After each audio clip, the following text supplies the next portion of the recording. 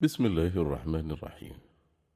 الحمد لله رب العالمين، والصلاة والسلام على أشرف المرسلين سيدنا محمد النبي الهادي الأمين وعلى أهله وصحبه. أما بعد. اكتشاف، إعداد الدكتور شريف طه يونس، يقرأ عليكم عمرو البساطي. قصة رمزية ونماذج واقعية. وقف حائرا في الصحراء، لا يدري كيف يتوجه بالضبط. يعلم أنه لو سار في اتجاه الجنوب لبلغ مقصده، لكنه لا يستطيع تحديد اتجاه الجنوب. تمنى لو كانت معه بوصلة يتمكن بها من تحديد الاتجاهات. حاول الاتصال بهاتفه، لكن للأسف المنطقة التي هو بها خارج تغطية شبكات الهاتف. حاول التخمين والاجتهاد وسلك اتجاها، لكن بعد مدة طويلة من السير تبين له أنه يسلك الاتجاه الخاطئ.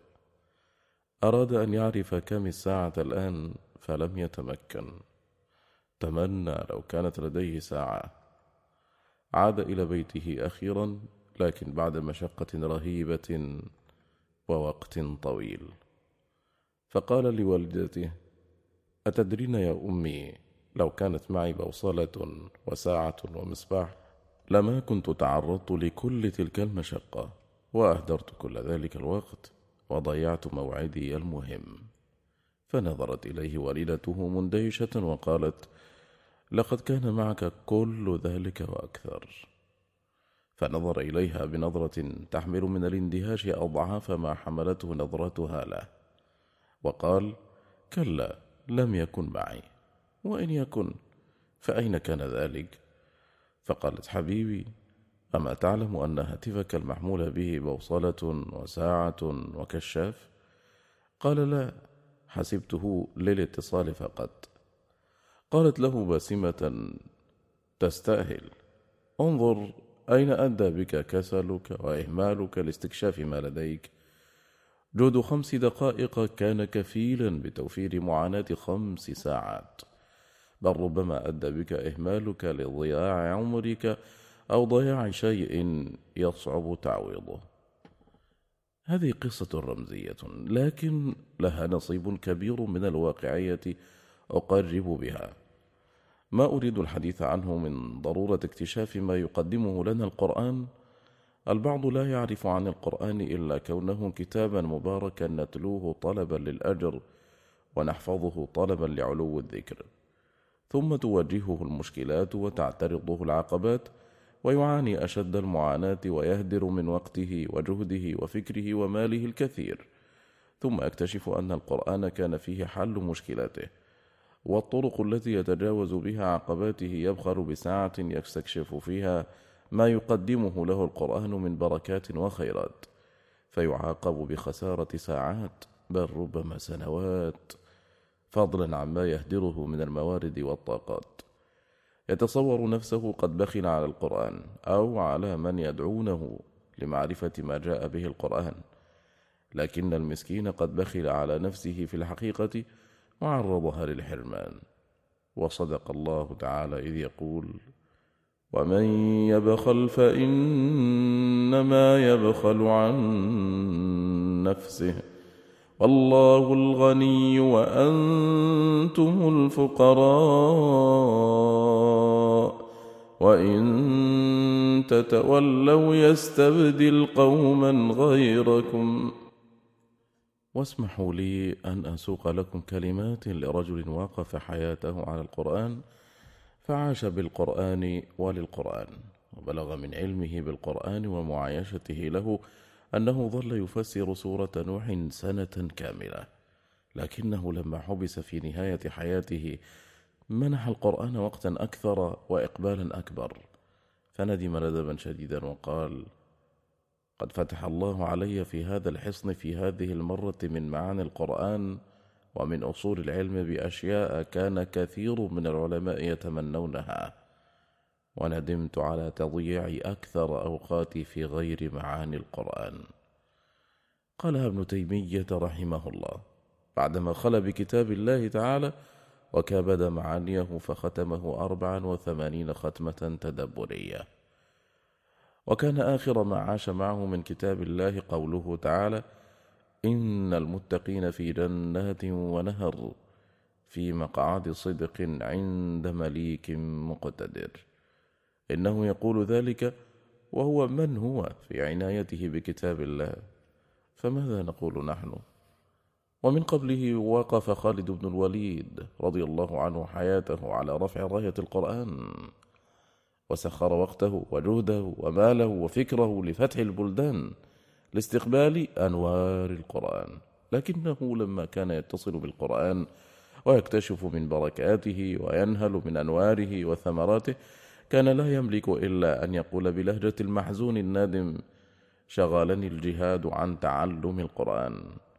وفي رواية أخرى: لقد شغلني الجهاد في سبيل الله عن كثير من قراءة القرآن. فما الذي يشغلنا نحن عن القرآن؟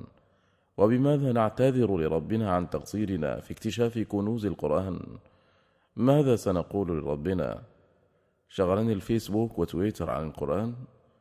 شغلتني الأفلام والمسلسلات عن القرآن؟ شغلتني القصص والروايات عن القرآن؟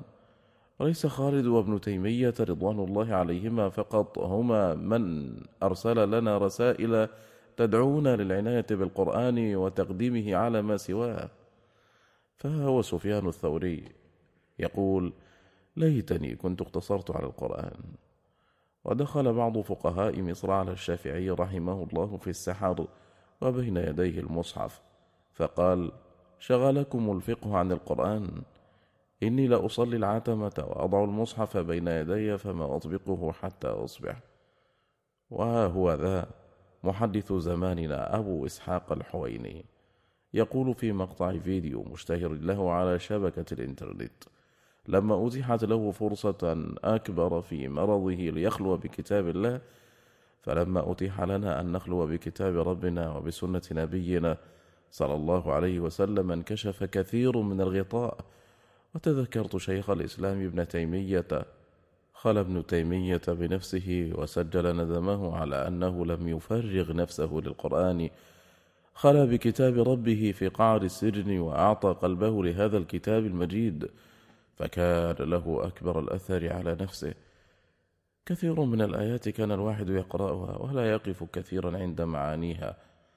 تسنى لي أن أجلس وأن أفعل هذا، فيا ليتني أعطيت القرآن عمري. لقد أحصى أحد الباحثين عدد العلماء الأفاضل الذين سجلوا ندمهم على أنهم لم يفرغوا وقتا أكبر لمعاني القرآن، فورد أنهم يزيدون على 20 فيما تمكن هو من إحصائه وفيما وصلنا. فماذا يريد الواحد منا بعد ذلك؟ أولئك الأكارم الذين انشغلوا بمعاني الأمور وكانت لهم عناية كبيرة بالقرآن يسجلون ندمهم على أنهم ما فرغوا لمعاني القرآن وقتا أكبر مما فرغوا، رغم أن ما فرغوه للقرآن من أوقاتهم وأعمارهم ليس بالقليل. فماذا يقول الواحد منا وهو بالكاد يفرغ لمعاني القرآن وقتا قصيرا كل يوم، وربما كل أسبوع، وربما كل شهر؟ إنهم يرسلون إلينا بقلوبهم قبل ألسنتهم رسائل تخترق حواجز الزمان والمكان وتخاطب كل إنسان لتسكن الوجدان لا الأذان وتصرخ فينا: أين أنتم من معاني القرآن؟ لماذا ما أعطيتموه عمركم؟ لماذا ما آثرتموه بأوقاتكم ومجهوداتكم؟ ما بالكم تؤثرون عليه هواتفكم؟ ما بالكم تهجرونه وهو أنفع شيء لكم؟ إنني تقريبا لم أحضر قط مجلسا لتدبر القرآن إلا وأسمع من الحاضرين عبارات شتى تؤول جميعا ويمكن إجمالها في التالي: أشعر أنني لم أكن أعرف هذه الآية أو السورة من قبل، رغم أنني قرأتها كثيرا. اليوم فقط اكتشفت ما فيها من الخير والبركة والهداية. أنا نادم على إهمال اكتشاف ما يقدمه للقرآن. هذه الآية كانت كفيلة بتوفير وقت وجهد كبيرين، وكانت كفيلة بزيادة معدل النجاح والسعادة زيادة كبيرة. كل مشكلة نحياها سببها آية أو سورة أهملناها. اسمحوا لي أن أؤكد لكم باختصار شديد أن كل مشكلة نحياها سببها آية أو سورة أهملناها، لأن الله إنما أنزل هذا الكتاب ليهدينا للتي هي أقوم، ويشفينا ويرقينا ويخرجنا من الظلمات إلى النور، ويعصمنا من الضلال والشقاء والشرور، وينقلنا من الحزن والقلق إلى الطمأنينة والسرور. إن معظم أعراض مشكلات البشرية تؤول إلى هاتين المشكلتين، فأغلب المكدرات والمصائب تتسبب إما في خوف أو حزن. الخوف انشغال وقلق على ما هو آت، والحزن انشغال وتأسف على ما فات. فمن حصلت له مشكلة في عمله أو دراسته أو أسرته تجده إما أن يكون خائفا، وإما أن يكون حزينا، وإما أن يجمع بينهما. بل إن معظم ما يسمى بالأمراض النفسية يمكن اختصاره تقريبا في عائلتين كبيرتين: الأولى الاكتئاب، والثانية القلق والرهاب. وإذا تأملنا في أشهر أسباب المشكلات والمكدرات في حياة البشر نجد على رأسها نقص القوة العلمية، الضلال أو لا أعرف، أو نقص القوة العملية، الشقاء أو لا أقدر، أو نقصهما معا، لا أعرف ولا أقدر. والسؤال الآن: كم تدفع من المال أو الوقت أو الجهد لتكون في عصمة من هذه الأمور الأربع: الخوف والحزن والضلال والشقاء؟ وكأنني بك تقول متعجبا: كم أدفع؟ إن عامة جهدي ووقتي ومالي في هذه الدنيا مصروف لتخفيف تلك الأشياء. فما رأيك بهذه الفرصة العظيمة؟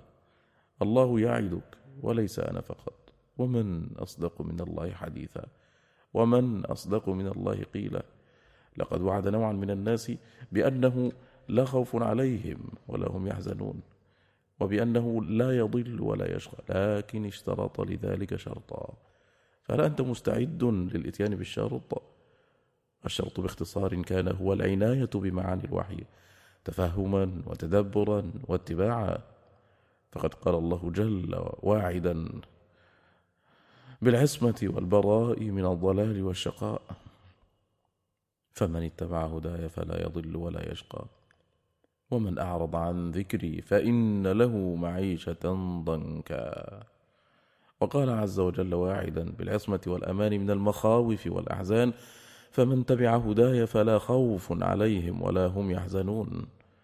وصدق ربنا عز وجل إذ يقول: أولم يكفهم أنا أنزلنا عليك الكتاب يتلى عليهم إن في ذلك لرحمة وذكرى لقوم يؤمنون. وصدق رسولنا صلى الله عليه وسلم إذ يقول: لو كانت سورة واحدة لكفت الناس، فكيف والقرآن 14 و100 سورة. وما أروع كلمات عمر بن الخطاب رضي الله عنه حين قال: ما أمر الله تعالى بشيء إلا وأعان عليه، ولا نهى عن شيء إلا وأغنى عنه. وقال الحسن رضي الله عنه: إن الله تعالى أمر بالطاعة وأعان عليها، ونهى عن المعصية وأغنى عنها. وصدقا والله في التعبير عن الكفاية والغناية والهداية الشاملة المتكاملة التي جاء بها كلام الله سبحانه وبحمده. فقد جاء بالأمر وما يعين عليه، والنهي وما يغني عنه، ولم يحوج البشر إلى أحد. الكفاية، الغناية، الهداية. ما أعجب أن يكون لدى الإنسان كنز لكنه لا يعرف فضله ولا يقدره حق قدره، فضلا عن أن يسعى إلى حسن الانتفاع به. إننا بحاجة حقا إلى إدراك كنزية القرآن والتعرف عليها. كنزية القرآن. إن من المعاني المهمة في التعامل مع كتاب الله الانتباه لكنزيته، والكنز في اللغة والعرف يجمع أمورا. إنه يعبر عن الشيء الثمين النفيس، فلا يكنز الإنسان شيئا رخيصا رديئا، وهو أيضا يعبر عن الشيء الذي يقتنى لينتفع ويستغنى به في وقت الحاجة. وتسمي العرب كل كثير مجموع يتنافس فيه كنزا. وإذا تأملنا ما يقدمه لنا القرآن نجد أنه ينطبق عليه وصف الكنوز، لأنه يقدم لنا ما هو أنفس وأثمن من الدنيا وما فيها. فيقدم لنا مثلا الرحمة، وقد قال ربنا: ورحمة ربك خير مما يجمعون. كما أن تلك الأشياء التي يقدمها لنا القرآن ينبغي علينا العناية التامة بها واقتناؤها، وذلك يكون بتمام التعرف عليها علما، وكمال استخدامها والانتفاع بها عملا. ولقد أوصى النبي صلى الله عليه وسلم صراحة باقتناء القرآن، فقال: تعلموا كتاب الله وتعاهدوه وتغنوا به واقتنوه. ومعنى واقتنوه أي الزموه علما وعملا. وقال أبو عبيد: قوله تغنوه يقول: اجعلوه غناكم من الفقر، ولا تعدوا الإقلال معه فقرا. وقوله تقنوه يقول: اقتنوه كما تقتنون الأموال واجعلوه مالكم. إننا نعتبر بعض كلام الناس كنوزا لأنها مفاتيح كنوز وطرائق للفوز، فما بالكم بكلام الله عز وجل؟ قال صلى الله عليه وسلم: يقول الله تعالى: من شغله القرآن عن دعائي أعطيته أفضل ثواب الشاكرين. وقال صلى الله عليه وسلم: إن فضل كلام الله على سائر الكلام كفضل الله على خلقه. بل إنه صلى الله عليه وسلم استخدم كلمة كنز لوصف بعض آيات القرآن، فأخبر أن خواتيم البقرة من كنز تحت العرش. واستخدم صلى الله عليه وسلم أيضا كلمة كنز لوصف بعض الكلمات التي جاءت في القرآن، فقد أخبر أن الحوقلة لا حول ولا قوة إلا بالله من كنز تحت العرش، وأخبر أنها كنز من كنوز الجنة. وقال صلى الله عليه وسلم لشداد بن أوس: إذا رأيت الناس قد اكتنزوا الذهب والفضة فاكنز هؤلاء الكلمات: اللهم إني أسألك الثبات في الأمر والعزيمة على الرشد، وأسألك موجبات رحمتك وعزائم مغفرتك، وأسألك شكر نعمتك وحسن عبادتك، وأسألك قلبا سليما ولسانا صادقا، وأسألك من خير ما تعلم، وأعوذ بك من شر ما تعلم، وأستغفرك لما تعلم، إنك أنت علام الغيوب. ويشبه النبي صلى الله عليه وسلم العلم بالكنز، فيقول صلى الله عليه وسلم: مثل الذي يتعلم العلم ثم لا يحدث به كمثل الذي يكنز الكنز فلا ينفق منه.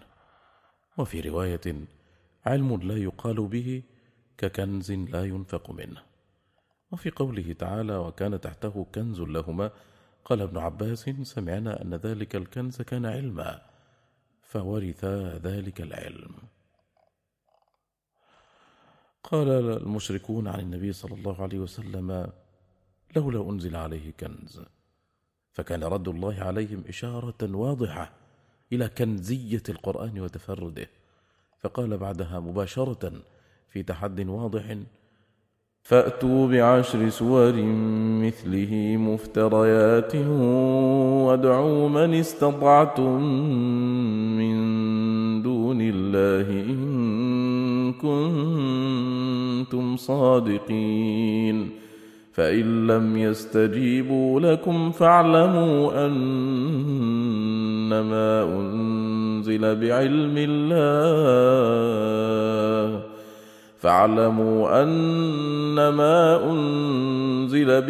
الله وأن لا إله إلا هو، فهل أنتم مسلمون؟ كيف لا يكون كنزا وقد أنزل بعلم الله الذي لا إله إلا هو؟ وكيف لا يكون كنزا وما يحمله من خير للإنسان هو مفتاح كل الكنوز؟ إن الرب الذي أنزل هذا الكنز الإيماني العظيم والكتاب الكريم لا يعجزه أن ينزل أعظم كنوز الدنيا المادية، لأن الكون كله ملكه، ولكن الماديين لا يفقهون ولا يقدرون النعمة حق قدرها. لذا قال ربنا: أولم يكفهم أن أنزلنا عليك الكتاب يتلى عليهم إن في ذلك لرحمة وذكرى لقوم يؤمنون. ووصى ربنا عباده المؤمنين بذكر وشكر نعمة الكنز العظيم والكتاب الكريم، فقال تعالى: واذكروا نعمة الله عليكم وما أنزل عليكم من الكتاب والحكمة يعظكم به. وقال سبحانه بحمده لنبيه صلى الله عليه وسلم ولنا معه: ولقد آتيناك 7 من المثاني والقرآن العظيم لا تمدن عينيك إلى ما متعنا به أزواجا منهم ولا تحزن عليهم. فكيف يمد المرء عينيه إلى الكنوز الدنيوية المادية يحزن عليها وقد آتاه الله أعظم الكنوز الإيمانية؟ قال أبو بكر بن العربي: قد أعطيناك الآخرة فلا تنظر إلى الدنيا، وقد أعطيناك العلم فلا تتشاغل بالشهوات، وقد منحناك لذة القلب فلا تنظر إلى لذة البدن، وقد أعطيناك القرآن فتغن به، فليس منا من لم يتغن بالقرآن، أي ليس منا من رأى بما عنده من القرآن أنه ليس بغني حتى يطمح ببصره إلى زخارف الدنيا وعنده معارف المولى. حيي بالباقي فغني عن الفاني. قال ابن عاشور: فإنما أوتيته أعظم من ذلك، فلو كانوا بمحل العناية لاتبعوا ما آتيناك، ولكنهم رضوا بالمتاع العاجل فليسوا ممن يعجب حالهم. وقال السعدي في تفسيره الصفحة 34 و400: أعطاه أفضل ما يتنافس فيه المتنافسون وأعظم ما فرح به المؤمنون، ولذلك قال بعده: لا تمدن عينيك. وجاء في المرشد الوجيز: أي ما رزقك الله من القرآن خير وأبقى مما رزقهم من الدنيا. وقال سفيان بن عيينة: من أعطي القرآن فمد عينيه إلى شيء مما صغر القرآن فقد خالف القرآن. ألم تسمع قوله تعالى: ولا تمدن عينيك إلى ما متعنا به أزواجا منهم زهرة الحياة الدنيا لنفتنهم فيه ورزق ربك خير وأبقى. ومن قبله قال عبد الله بن عمرو: ومن أعطي القرآن فظن أن أحدا أعطي أفضل مما أعطي فقد حقر ما عظم الله وعظم ما حقر الله.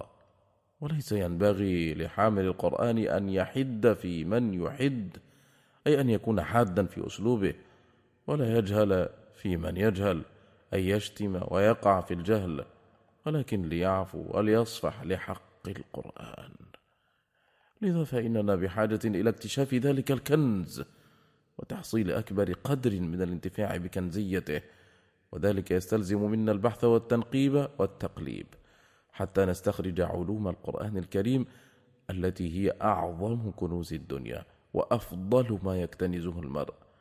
وذلك البحث والتنقيب والتقليب بالمدارسة والمفاتشة هو ما أطلق عليه ابن مسعود تثوير القرآن، تأكيدا على كون القرآن أعظم الكنوز وأنفس النفائس وأولاها بالتثوير. فما هو التثوير وكيف يكون؟ هذا ما نتعرف عليه في الصفحات القادمة إن شاء الله تعالى. تثوير القرآن. لقد كان من هدي السلف تثوير القرآن، وهي عبارة أشبه ما تكون بعبارة اكتشاف القرآن. قال ابن مسعود رضي الله عنه: إذا أردتم العلم فأثيروا القرآن فإن فيه علم الأولين والآخرين. وورد بألفاظ متعددة، منها: من أراد علم الأولين والآخرين فليثور القرآن. وفي رواية: ثوروا القرآن فإن فيه علم الأولين والآخرين. وفي التثوير معنى التقليب والبحث والتنقيب، وكلها من أدوات الاكتشاف ولا شك. قال ابن عطية: وتثوير القرآن مناقشته ومدارسته والبحث فيه. وقال ابن منظور: ثورت الأمر بحثته، وثور القرآن بحث عن معانيه وعن علمه. ويقول الشعراوي: ثوروا القرآن، أي قلبوا معاني الآيات لتجدوا ما فيها من كنوز. ويقول في موضع آخر: أثيروه كي تكتشفوا ما فيه من كنوز. والاكتشاف ما يقدمه لنا القرآن نحتاج إلى رحلتين.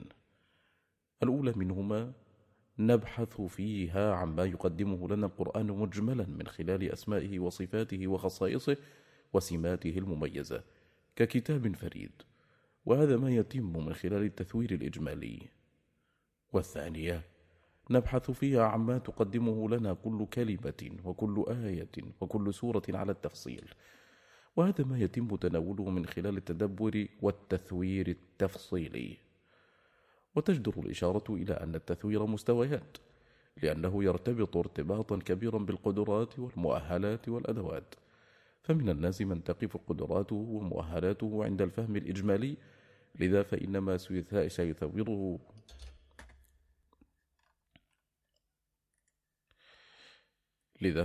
سيثوره من المعاني سيكون إجماليا، ومنهم من تكون قدراته ومؤهلاته أكبر من ذلك فيكون تثويره أكثر عمقا.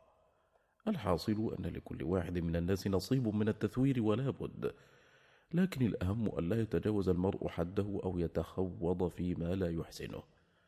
قال شيخ الإسلام ابن تيمية رحمه الله: ومن المعلوم أنه في تفاصيل آيات القرآن من العلم والإيمان ما يتفاضل الناس فيه تفاضلا لا ينضبط لنا، والقرآن الذي يقرأه الناس بالليل والنهار يتفاضلون في فهمه تفاضلا عظيما، وقد رفع الله بعض الناس على بعض درجات، والقرآن مورد يرده الخلق كلهم، وكل ينال منه على مقدار ما قسم الله له.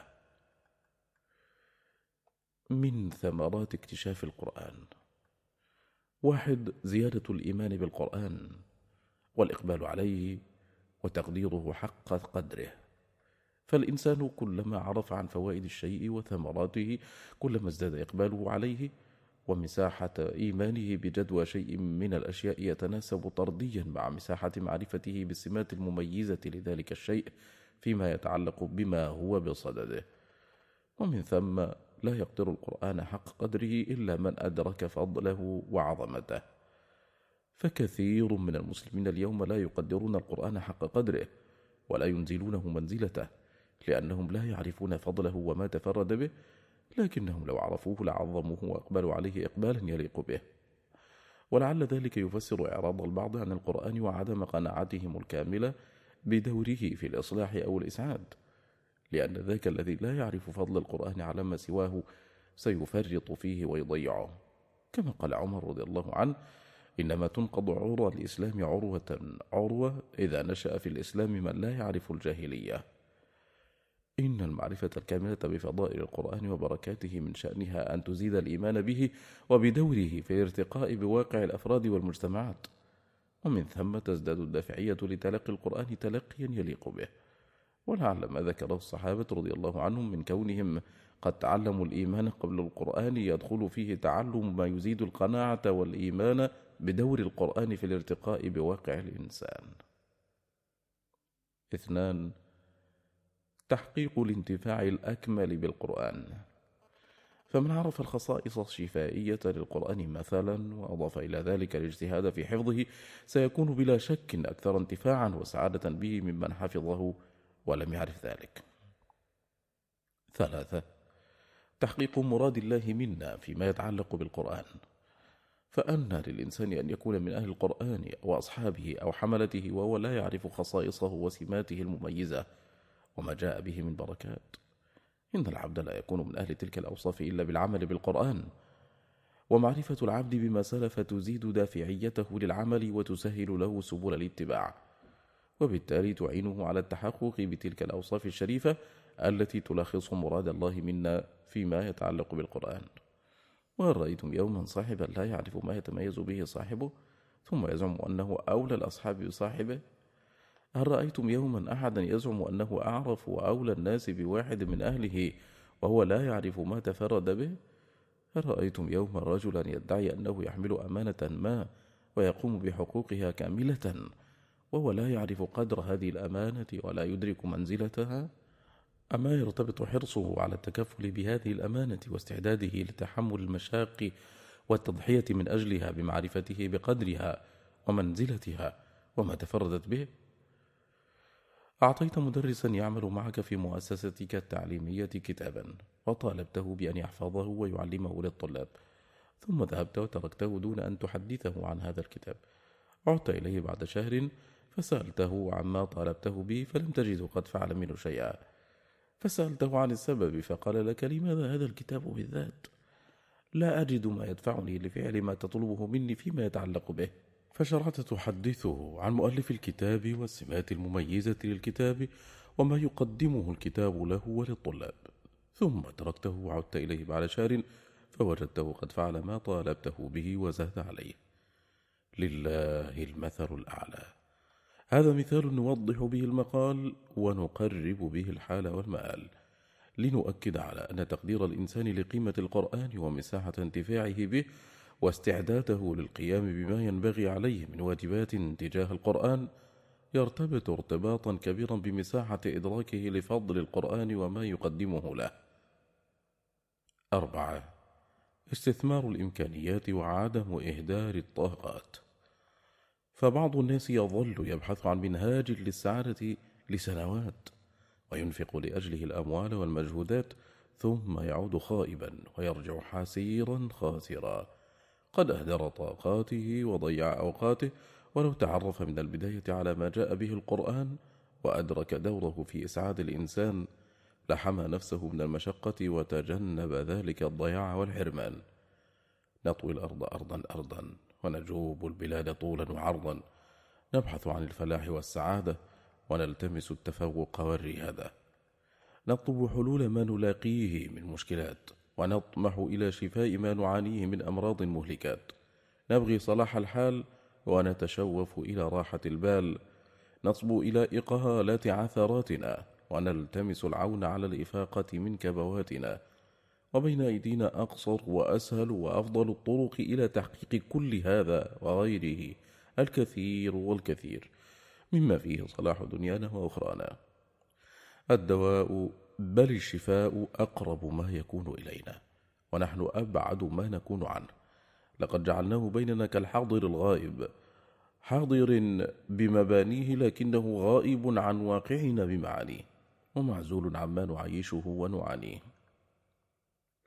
قال ابن القيم: القرآن هو الشفاء التام من جميع الأدواء القلبية والبدنية وأدواء الدنيا والآخرة، وما كل أحد يؤهل ولا يوفق للاستشفاء به، وإذا أحسن العليل التداوي به ووضعه على دائه بصدق وإيمان وقبول تام واعتقاد جازم واستيفاء شروطه لم يقاومه الداء أبدا. فما من مرض من أمراض القلوب والأبدان إلا وفي القرآن سبيل الدلالة على دوائه وسببه والحمية منه لمن رزقه الله فهما في كتابه. قال طرفة بن العبد: ومن العجائب والعجائب جمة قرب الحبيب وما إليه وصول، كالعيس في البيداء يقتلها الظما والماء فوق ظهورها محمول.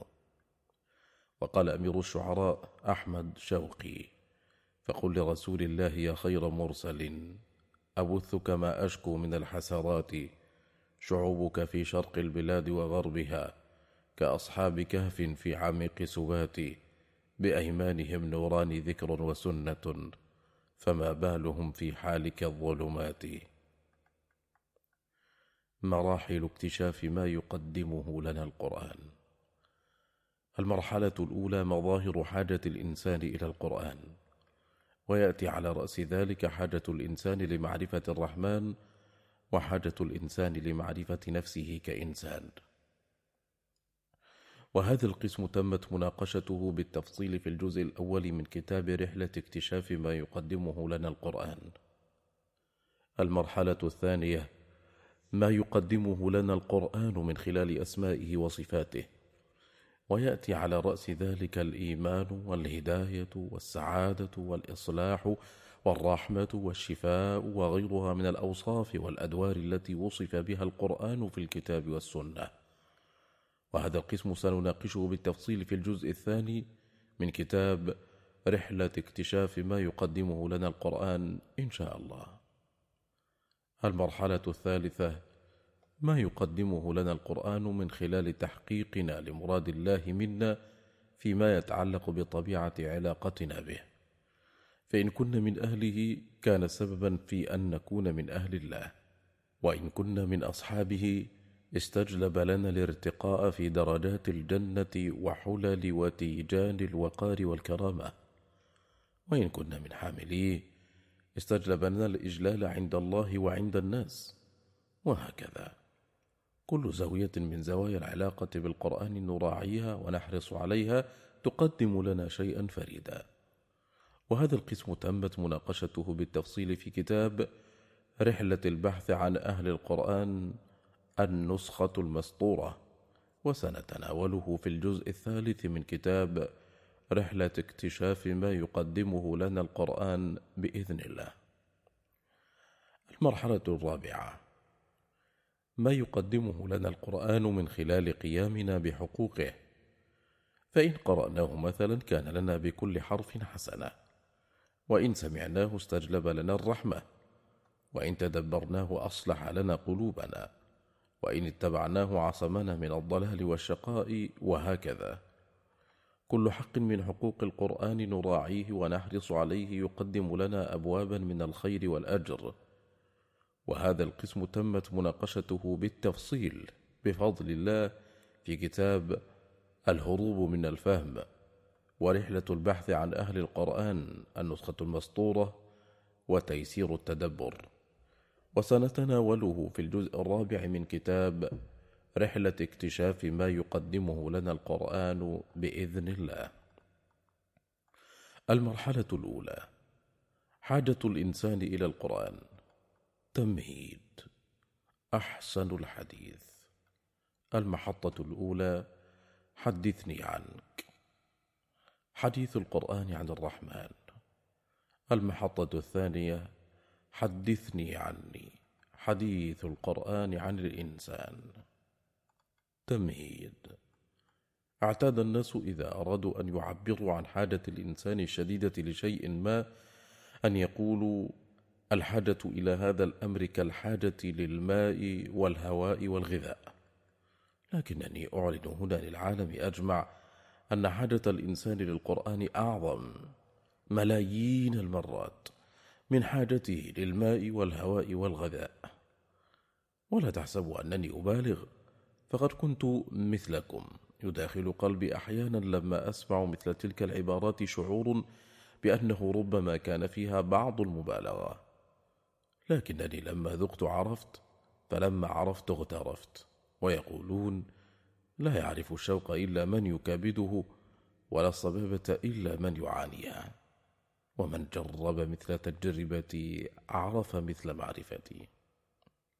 وفي السطور التالية عرض موجز لبعض مظاهر وحيثيات حاجة الإنسان للقرآن، فطالعها بقلبك لا بعينك لتدرك إلى أي مدى تحتاج إلى القرآن.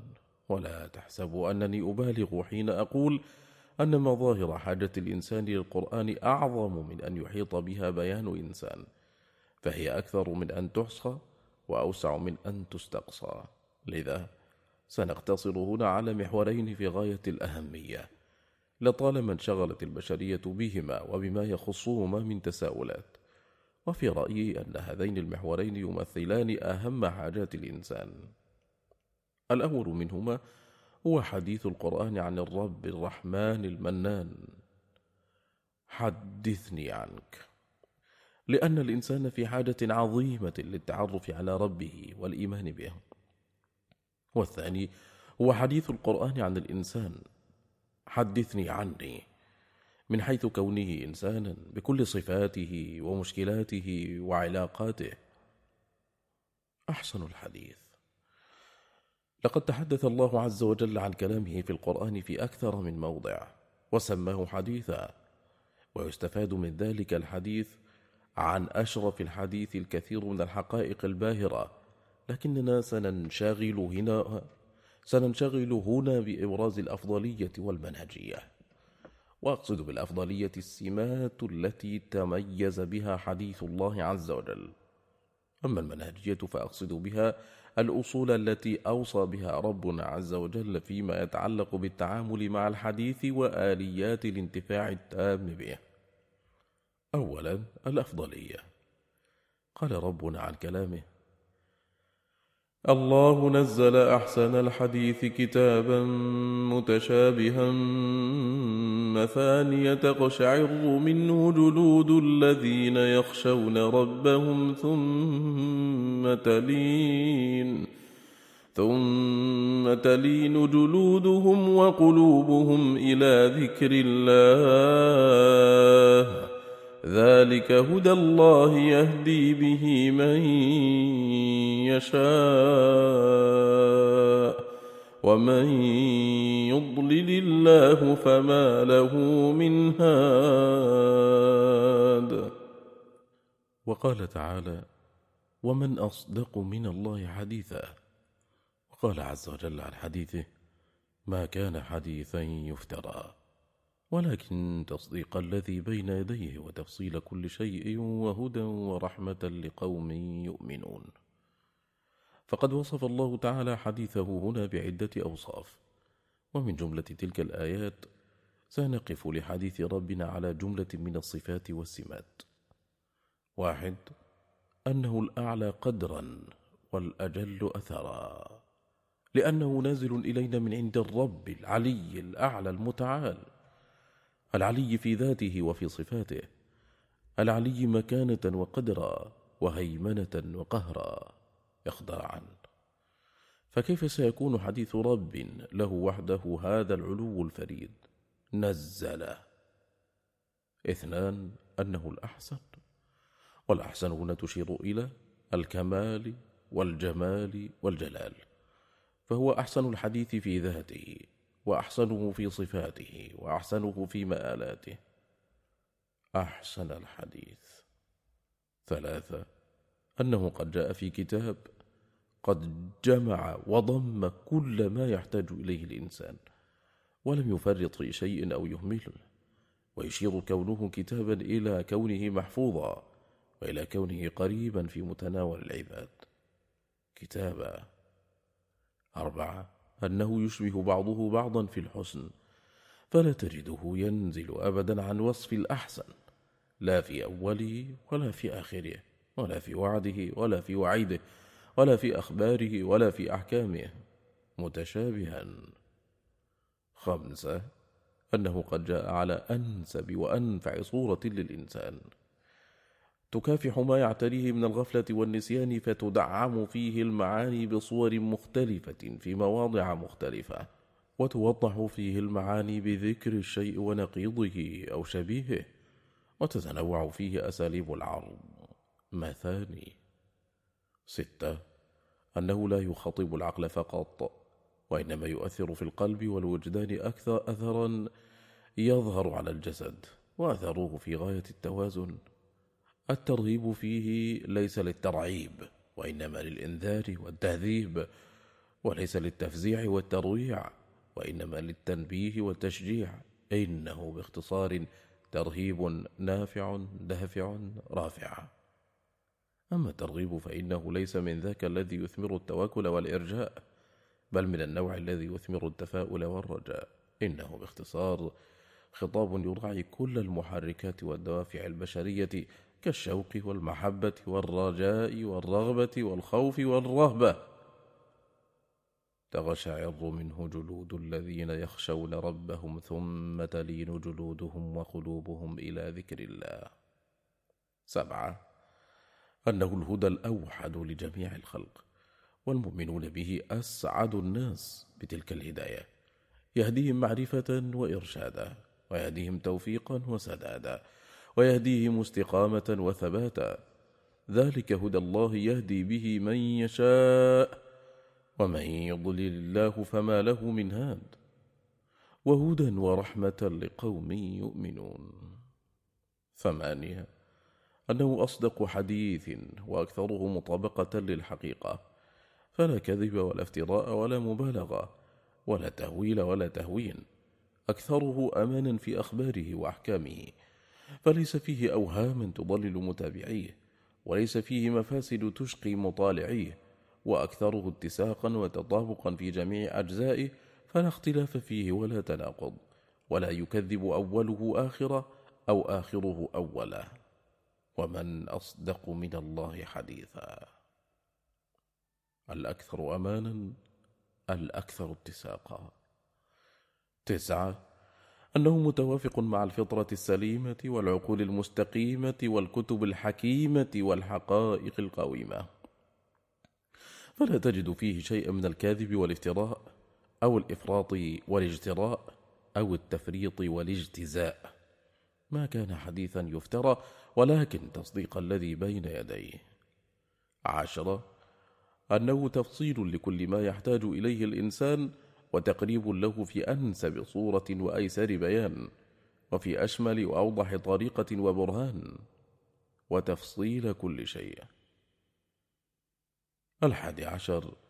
أنه رحمة من الله بعباده، يتجلى من خلاله تمام الحنان ترفقا وتمام الإحسان تفضلا، فالمؤمنون بهذا الحديث علما وعملا هم أوفر الناس حظا من الحنان والإحسان، وأبعد الناس عن الشقاء والحرمان، وأكثرهم أمانا من المخاوف والأحزان، لأن ذلك الحديث يقدم للإنسان هداية شاملة كاملة في أحسن وأصدق وأنسب وأيسر وأوضح صورة، ورحمة لقوم يؤمنون. وصدق ربنا إذا أخبر أن حديثه ليس كمثله حديث، فقال سبحانه متحديا: فليأتوا بحديث مثله إن كانوا صادقين. ولقد أدرك رسولنا الحبيب صلى الله عليه وسلم قدر حديث الله وعظمته وفضله، فاستفرغ وسعه في حض الناس على الإيمان به، واهتم بذلك كثيرا حتى كاد الهم والغم يهلكه، فعاتبه ربنا فقال: فلعلك باخع نفسك على آثارهم إن لم يؤمنوا بهذا الحديث أسفا. سبحان الله، كيف يعرف الإنسان كل ذلك عن حديث الله ثم يؤثر عليه حديثا غيره؟ كيف يهمل حديث الله وهو أحوج ما يكون إليه؟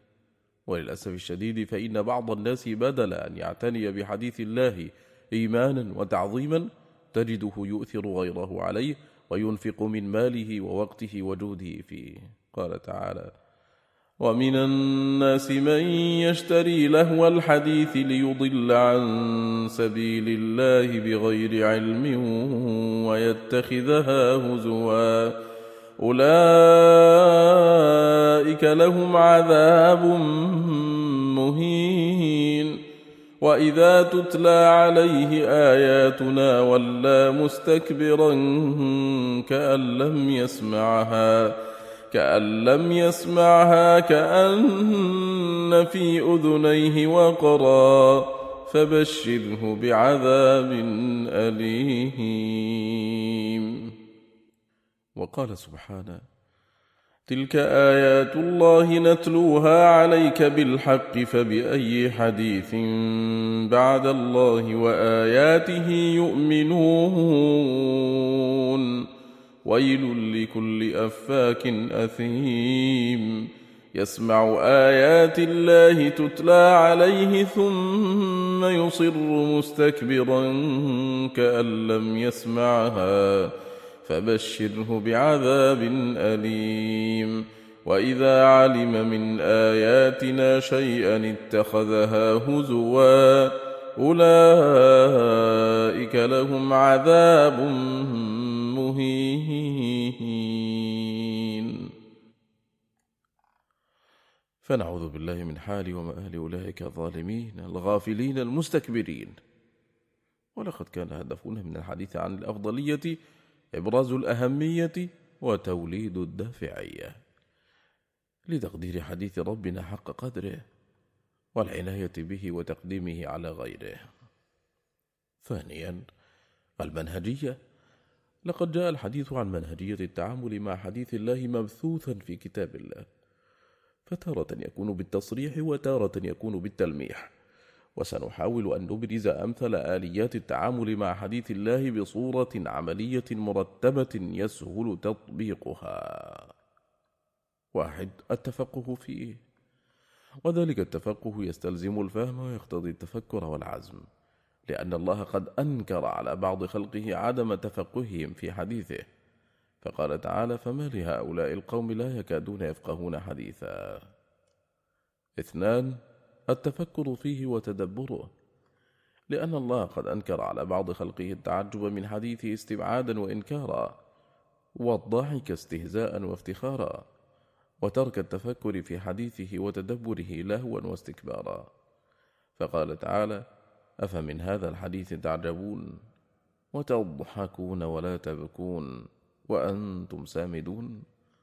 وقد أنكر الله على الذين لا يؤمنون بحديثه إهمالهم للتفكر والنظر في المستور والمنظور من الأقوال والأحوال، فقال تعالى: أولم يتفكروا ما بصاحبهم من جنة إن هو إلا نذير مبين. أولم ينظروا في ملكوت السماوات والأرض وما خلق الله من شيء وأن عسى أن يكون قد اقترب أجلهم فبأي حديث بعده يؤمنون. 3. الإيمان به، وأكمل الإيمان بحديث ربنا يستلزم التصديق القلبي يقينا وتعظيما، والتصديق القولي إقرارا وثناء، والتصديق العملي شكرا واتباعا، فقد أنكر الله على بعض خلقه إهمالهم الإيمان بحديثه، فقال تعالى: فبأي حديث بعده يؤمنون. وقال سبحانه: تلك آيات الله نتلوها عليك بالحق فبأي حديث بعد الله وآياته يؤمنون. وقد أنكر الله على الذين يكذبون بحديثه سبحانه، فقال تعالى: أفبهذا الحديث أنتم مدهنون وتجعلون رزقكم أنكم تكذبون. وليس هذا فحسب، بل توعدهم فقال تعالى: فذرني ومن يكذب بهذا الحديث سنستدرجهم من حيث لا يعلمون وأملي لهم إن كيدي متين. وإذا أردنا إجمال ما فصلناه نقول: لقد أوصانا ربنا إذا أردنا كمال الانتفاع بحديثه سبحانه، سواء كان عن نفسه أو عن أنفسنا نحن أو عن غير ذلك، أن نؤمن بهذا الحديث تفهما وتدبرا واتباعا، وأن نجتنب ما تسبب في الهلاك لغيرنا من صور التعامل الفاسدة مع حديث الله، كالتكذيب القلبي تعجبون، والقولي والعملي مدهنون تكذبون تضحكون، وترك التفكر والتدبر سامدون، وترك التفقه لا يفقهون. المحطة الأولى: حدثني عنك، حديث القرآن عن الرحمن.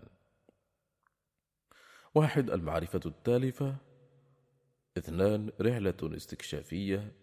3. أول الواجبات وأهم المهمات. 4. أشرف وأعظم المعارف والعلوم.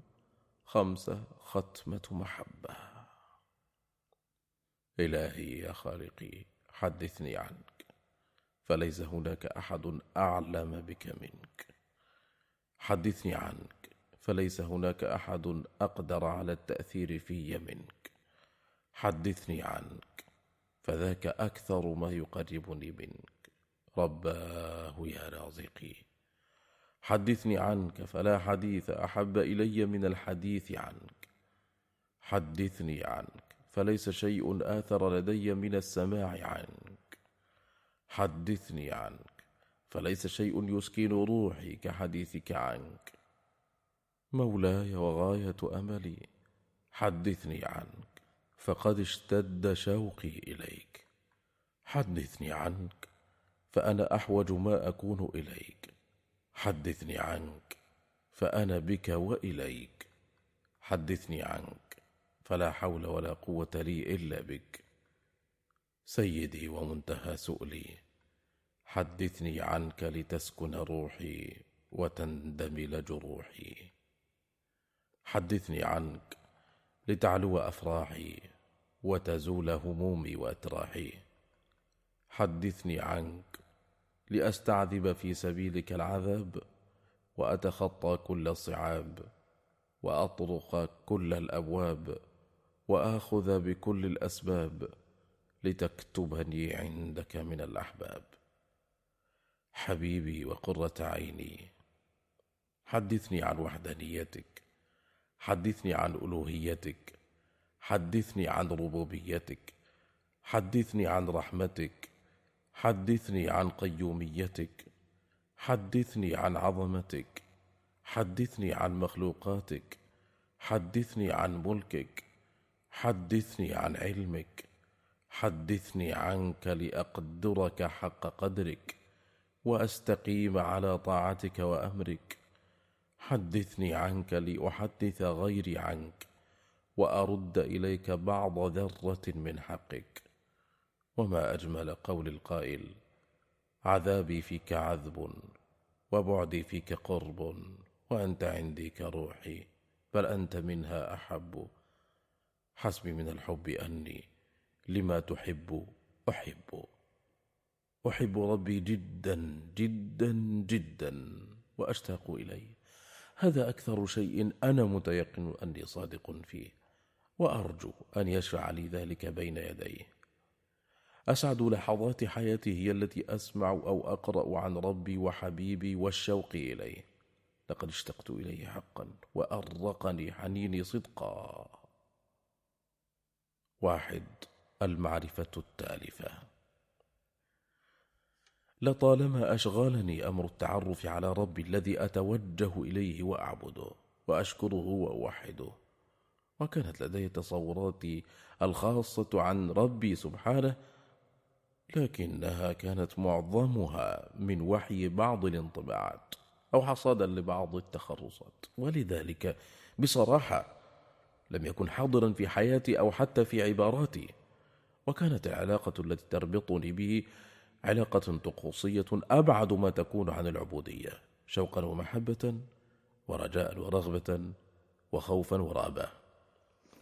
ولما بدأت أستفيق من غفلتي وأتعلم ديني وعقيدتي، تنام لدي ذلك الشعور بحضور الله سبحانه وتعالى في حياتي وفي عباراتي، لكن ذلك الحضور لم يقدح بعد زناد الخشية التي تليق بالله، ولم يفجر أنهار الرجاء الذي يحبه الله ويرضاه، ولم يبعث من أشواق المحبة ما أصبو إليه وأتمناه. فقد كان انشغالي بمعالم الطريق وضوابطه أكثر من انشغالي بالطريق، بل حجبني عن الانشغال بالطريق وأقعدني عن سلوكه.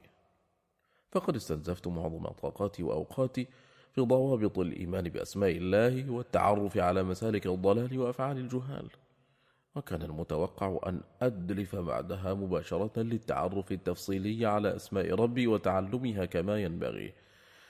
لكن الذي كان يقال لي بلسان الحال قبل لسان المقال: هذا الجزء قراءة، يقصدون التعرف التفصيلي على الأسماء الحسنى، انتقل سريعا إلى ضابط الباب الذي بعده. ومع الوقت بدأت أحسب أن الإيمان بأسماء الله هو مجرد معرفة هذه الضوابط والمنارات وفهمها وحفظها وتعليمها للغير. ومن العجيب والغريب أن واقعنا في التعامل مع أسماء الله وصفاته يشهد أن ما كنا ننكره بلسان المقال كنا نباشره بلسان الحال.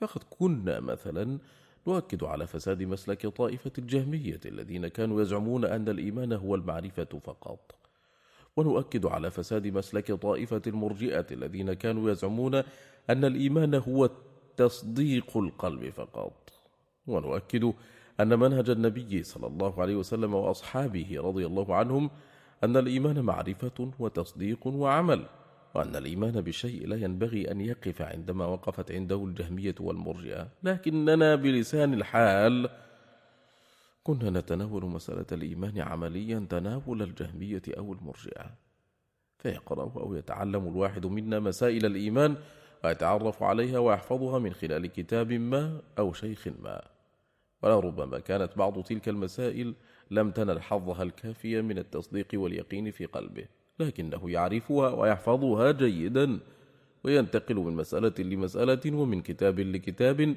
غير مكترث معرفة أو اتباعا بالعمل الذي يترتب على ما عرفه وصدقه.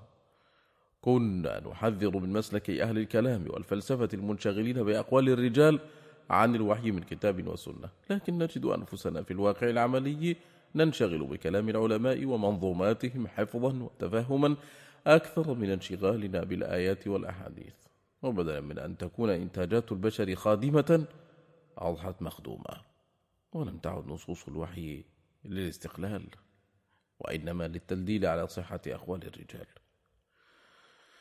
ولا زلت أذكر أن بعض الطلاب كان يضج ببعض الكتب التي كان أصحابها يكثرون من عرض النصوص تحت عنوان من العناوين وينادي باختصارها.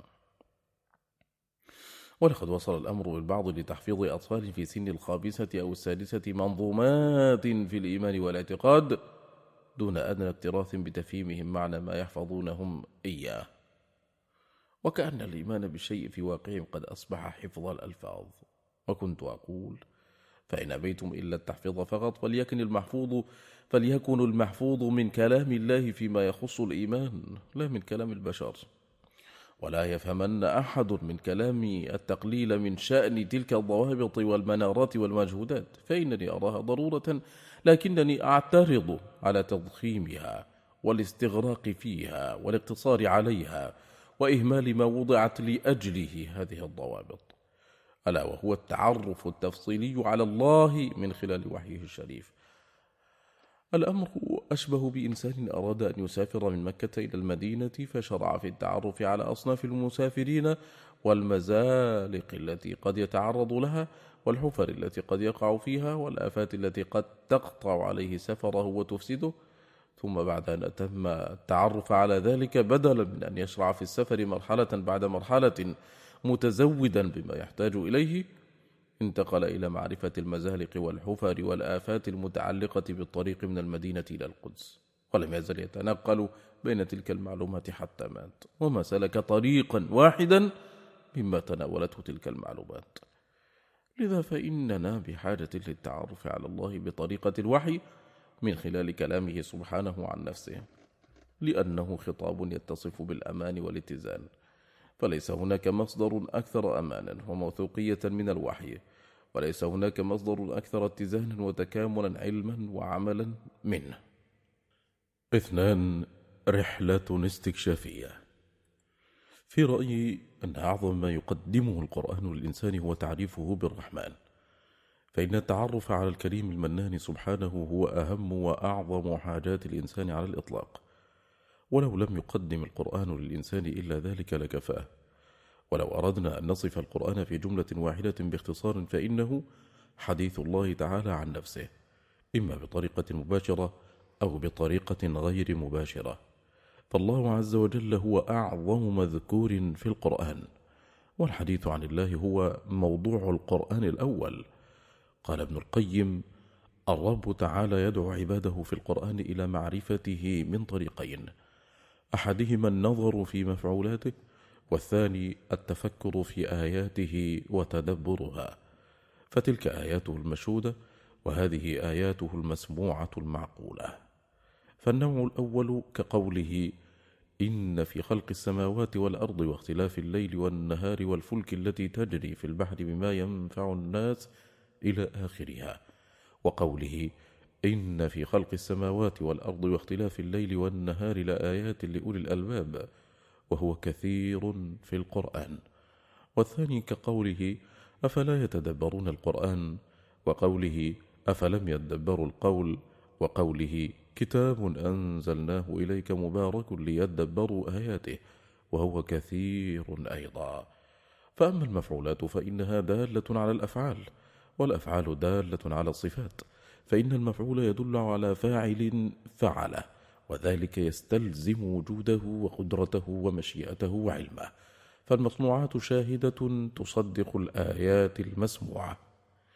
إن رحلة استكشافية قصيرة داخل صفحات التشريع المسطورة، وأخرى داخل صفحات الكون المنظورة، وثالثة داخل صفحات التاريخ المأثورة، كفيلة بأن تنير البصائر وتوقف العبد على حقيقة المصائر، فيرى من قوة ربه وقدرته ومن ضعف عدوه وقلة حيلته ما لا يترك له مجالا لأن يخاف أو يتسلل إلى قلبه نذر يسير من الإرجاف، فيضع الأمور في نصابها ويتخلص من المخاوف وأوصابها، فيتحرر من أسره ويتخلص من وزره، فيولد ميلادا جديدا ويحيا في رحاب التوكل والإيمان سعيدا. ومتى ما داومت على تلك الرحلات الاستكشافية اليومية في الرياض الإيمانية فأبشر بالسعادة والأمان والفلاح والاطمئنان. والرائع أن رحلة قصيرة في رياض القرآن تقوم مقام الرحلات الثلاث، لأن تلك الرحلات الثلاث تفنى فيها الأعمار، لكن الرحلة التي تؤتي ثمرتها وتحقق غايتها تلك الرحلات الاستكشافية للحقائق التدبرية. فكم من مرتحل مر على كنوز الآيات وذخائر العبارات والهدايات، لكن رحلته لما كانت شكلية ومهمته لما كانت سطحية ما انتبه لتلك الذخائر وفاتته تلك الدرر والجواهر. فعليكم بتدبر القرآن تنعموا بالأمن والأمان والسكينة والاطمئنان. 3. أول الواجبات وأهم المهمات. وهذا اللون من التعرف المثمر على الله هو أول الواجبات وأهم المهمات، لأن النبي صلى الله عليه وسلم لما أرسل معاذ رضي الله عنه إلى اليمن أوصاه بأن يبدأ معهم بتعريفهم بالله، فقال: إنك تقدم على قوم أهل كتاب، فليكن أول ما تدعوهم إليه عبادة الله عز وجل، فإذا عرفوا الله الحديث. ورغم أن أهل اليمن والمفترض أنهم لديهم معرفة بالله، لكن ليست المعرفة التي تنبغي.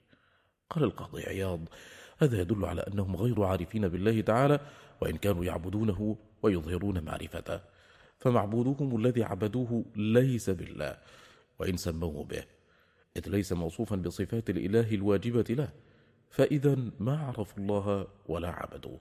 والله الذي لا إله إلا هو ما قصرنا في حق الله إلا لأننا ما عرفناه. لا أنكر أن لدينا قدر من المعرفة بالله، لكنه ليس القدر الذي ينبغي كما وكيفا، ليس القدر الذي ينفع ويرفع ويدفع. فكل من وقع في شباك الشبهات فضل في باب الأسماء والصفات إنما زلت قدمه وزاغ فهمه، لأنه لم يقدر الله حق قدره. وكل من سقط صريعا للشهوات فقارف المعاصي والمنكرات إنما غوى واتبع الهوى، لأنه لم يقدر الله حق قدره. فنحن نعرف الله، لكنها معرفة قاصرة لا تدفعنا إلى الطاعات ولا تحجزنا عن المخالفات، فإننا فعلا ما قصرنا في حق الله إلا لأننا جهلنا قدره وما عرفناه على الحقيقة، وإلا فرب كربنا كيف يعصى أو ينسى وقد حاز غاية الكمال والجمال والجلال في كل أسمائه وصفاته. 4. أشرف وأعظم المعارف والعلوم. قال ابن القيم رحمه الله في مفتاح دار السعادة الجزء الأول الصفحة 64 و100: شرف العلم تابع لشرف معلومه، ولا ريب أن أجل معلوم وأعظمه وأكبره فهو الله، ولا ريب أن العلم به وبأسمائه وصفاته وأفعاله أجل العلوم وأفضلها. وكل علم فهو تابع للعلم به، مفتقر في تحقق ذاته إليه، فمن عرف الله عرف ما سواه، ومن جهل ربه فهو لما سواه أجهل. والمقصود أن العلم بالله أصل كل علم، وهو أصل علم العبد بسعادته وكماله ومصالح دنياه وآخرته، والجهل به مستلزم للجهل بنفسه ومصالحها وكمالها وما تزكو به وتفلح به.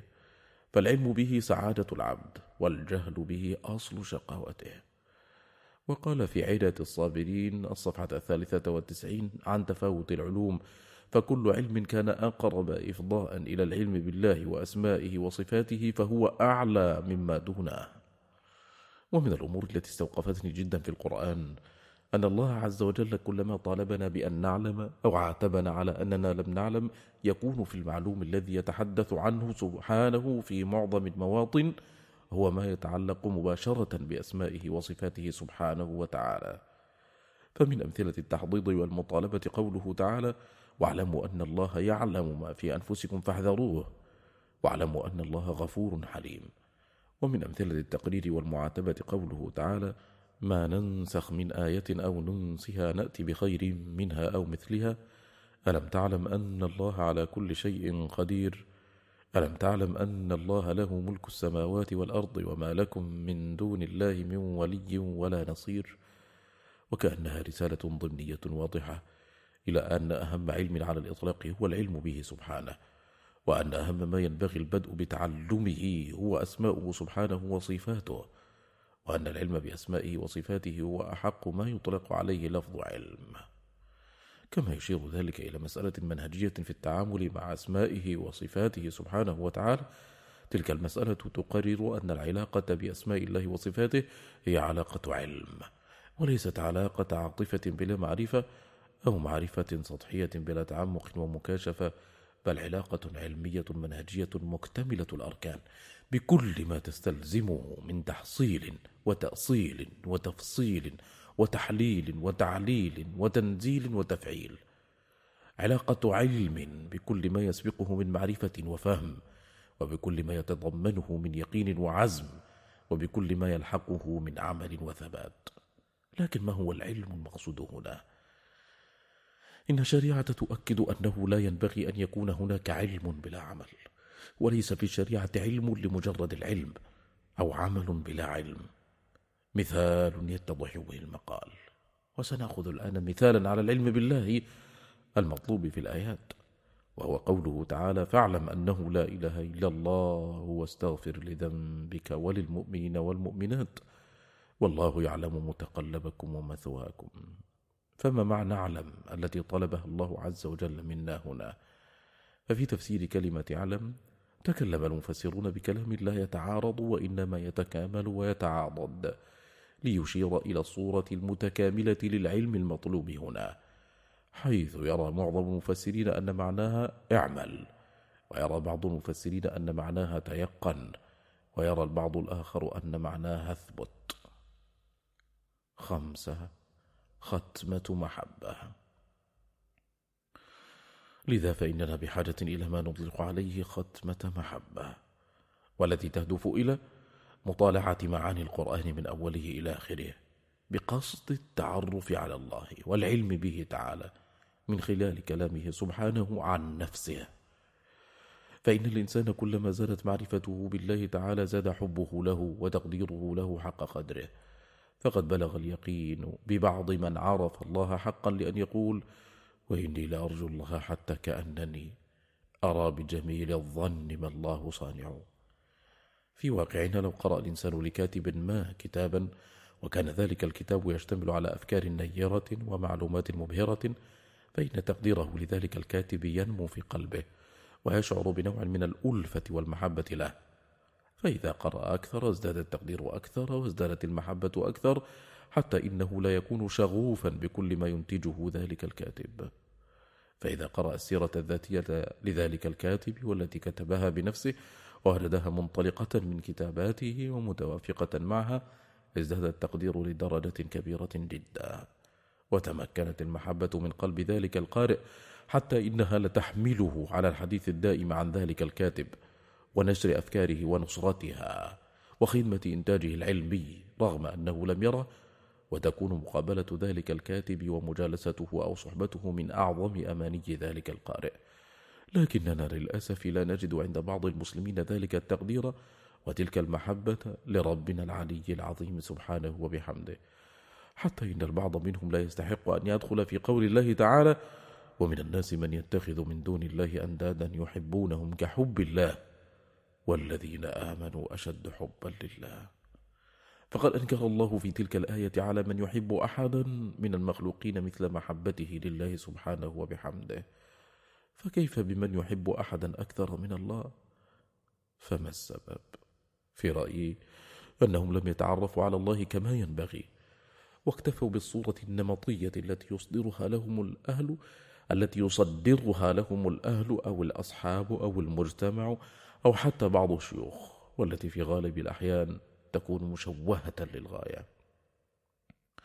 فيشعر الواحد منهم وكأن الله بينه وبينه ثأر شخصي، ولا يكاد يسمع عنه إلا أنه سيعاقب وسيعاتب وسيعذب وسينتقم، حتى إن بعض الشباب لما يسمع الواحد منهم مثلا أن الله غفور ودود أو أنه كريم حليم لا يكاد يصدق، والسبب أنهم أهملوا المصدر الأكثر أمانا واتزانا في التعريف بالله، وهو كلامه سبحانه وبحمده، لأنهم لا يقرؤونه ولا يسمعونه، وإن قرأوا أو سمعوا فإنهم لا يفهمونه، وإن فهموا فإنهم لا يتفكرون ولا يتأملون ولا يتدبرون.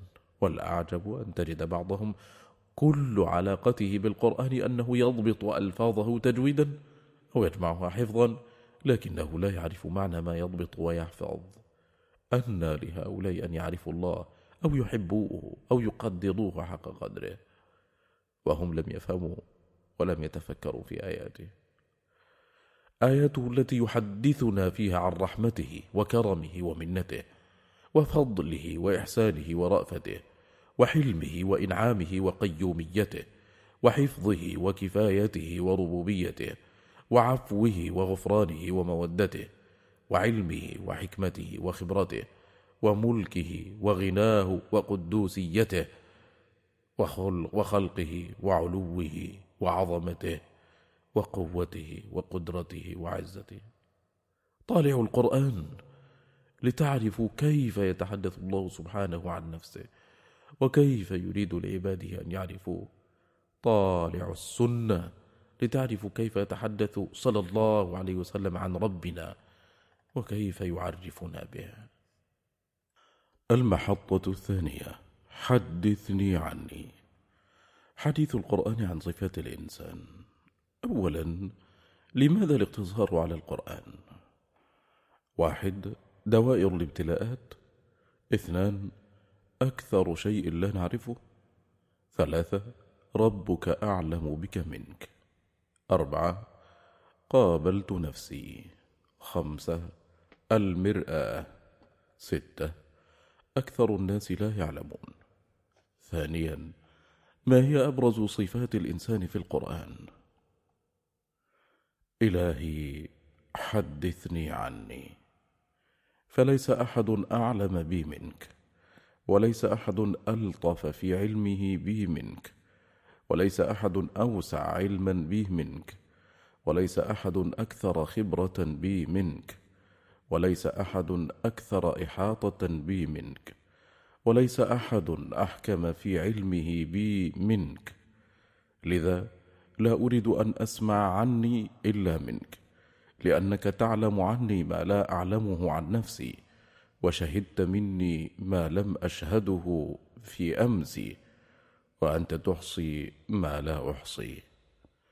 حدثني يا رب عن نفسي، حدثني عنها، فأنت الذي خلقتها، وأنت الذي أنشأتها من الأرض، وأنت الوحيد الذي لديك قصتها كاملة، بل إنني شخصيا غابت عني الكثير من فصول قصة حياتي، فكيف بغيري من البشر؟ ألست تقول: هو أعلم بكم إذ أنشأكم من الأرض وإذ أنتم أجنة في بطون أمهاتكم فلا تزكوا أنفسكم هو أعلم بمن اتقى؟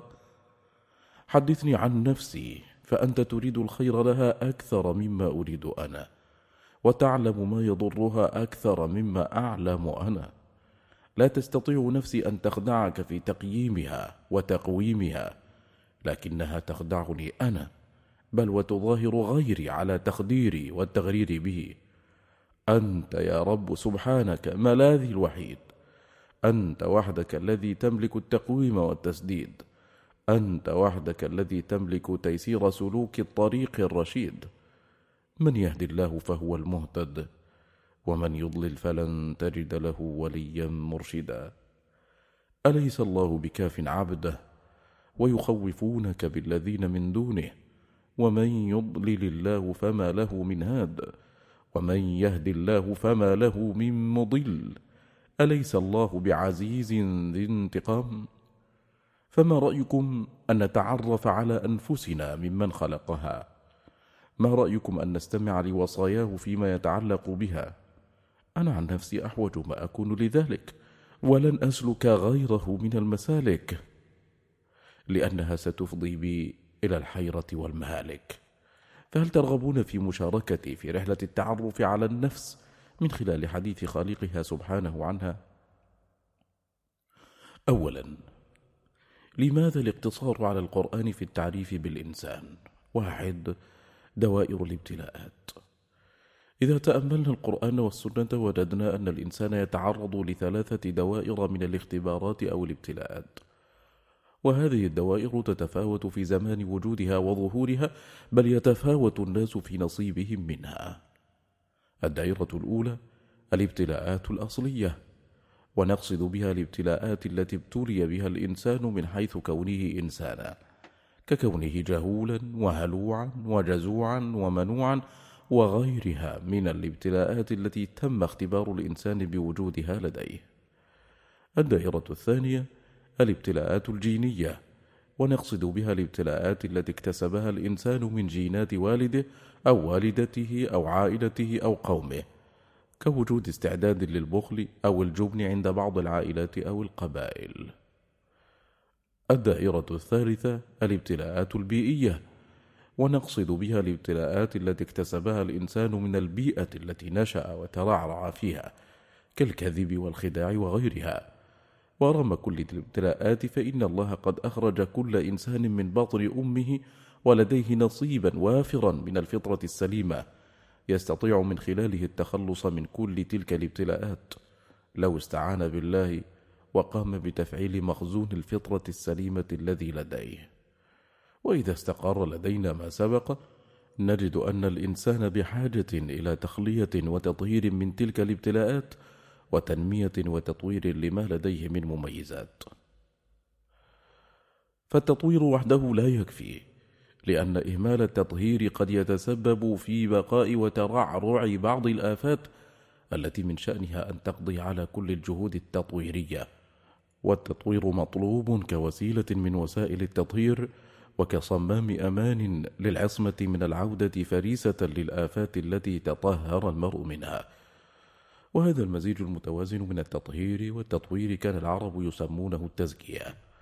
فالتزكية عندهم ليست مجرد تطهير، بل إنها تطهير مع نماء أو تطوير، وليست مجرد نماء أو زيادة، بل نماء يرتكز على حظ وافر من التطهير.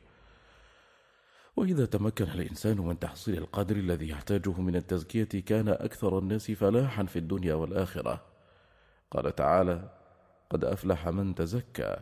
وقال سبحانه: ونفس وما سواها فألهمها فجورها وتقواها قد أفلح من زكاها وقد خاب من دساها. وليس هناك في دنيا الناس شيء يقدم للإنسان ذلك القدر المتوازن المتكامل من التطهير والتطوير إلا القرآن الكريم، بل إن التزكية هي غاية وثمرة إنزال القرآن الكريم، وهي أهم معايير نجاح عملية التعليم القرآني. يقول تعالى: ربنا وابعث فيهم رسولا منهم يتلو عليهم آياتك ويعلمهم الكتاب والحكمة ويزكيهم إنك أنت العزيز الحكيم.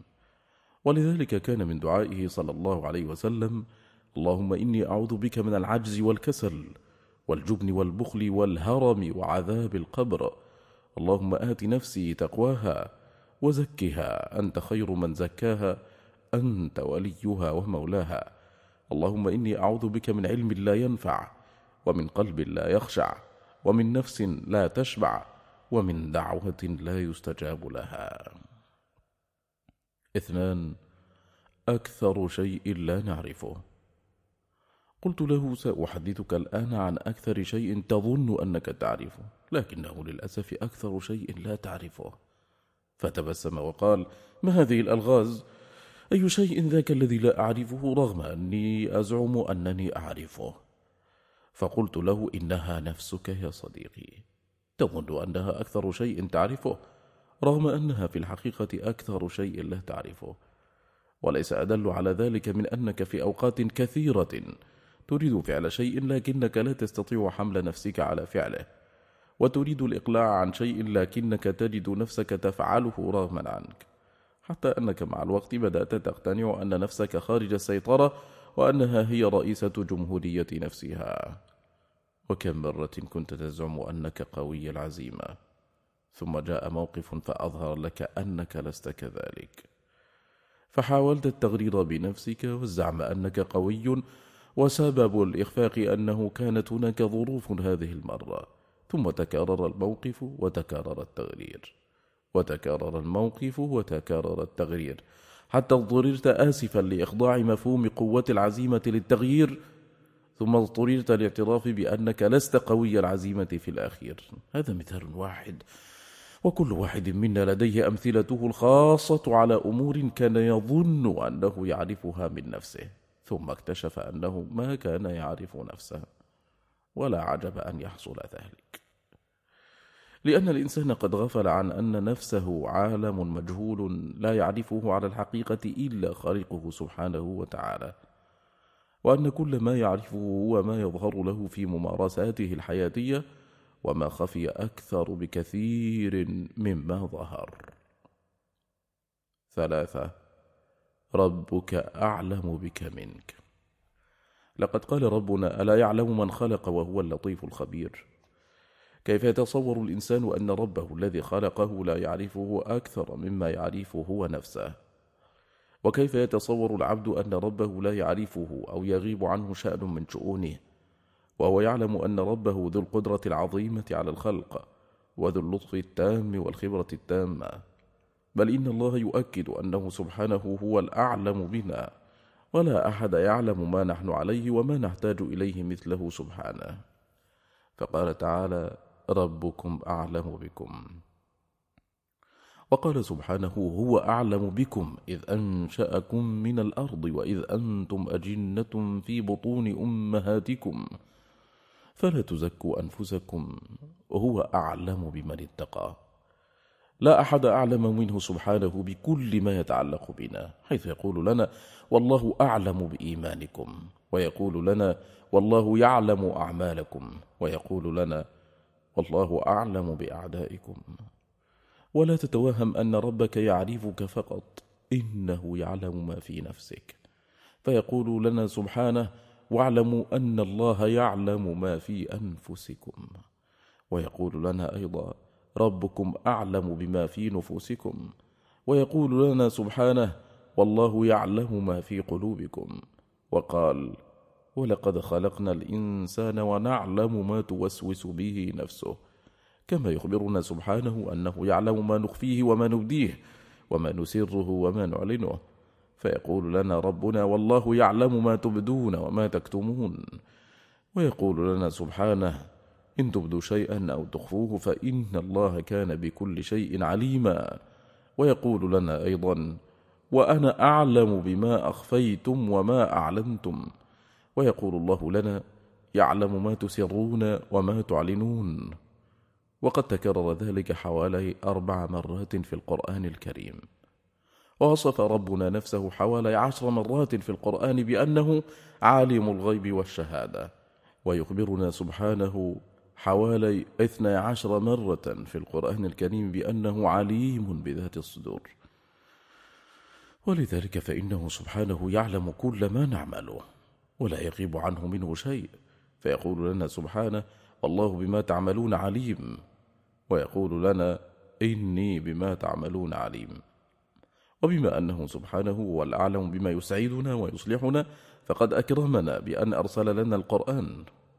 فقال تعالى عن القرآن: تنزيل الكتاب من الله العزيز العليم.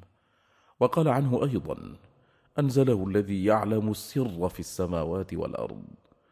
وأوصانا ربنا سبحانه أن نتذكر دوما نعمته علينا حين علم ما نحتاج إليه فأنزل إلينا القرآن، وأرسل لنا الرسول صلى الله عليه وسلم يبين لنا كيف ننتفع بالقرآن ونتعامل معه.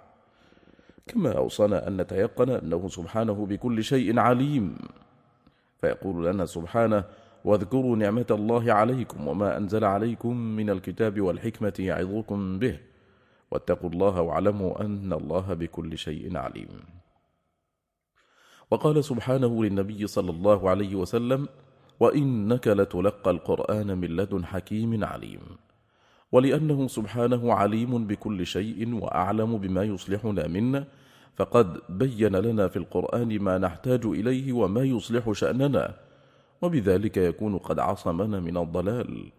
فيقول سبحانه: يبين الله لكم أن تضلوا والله بكل شيء عليم.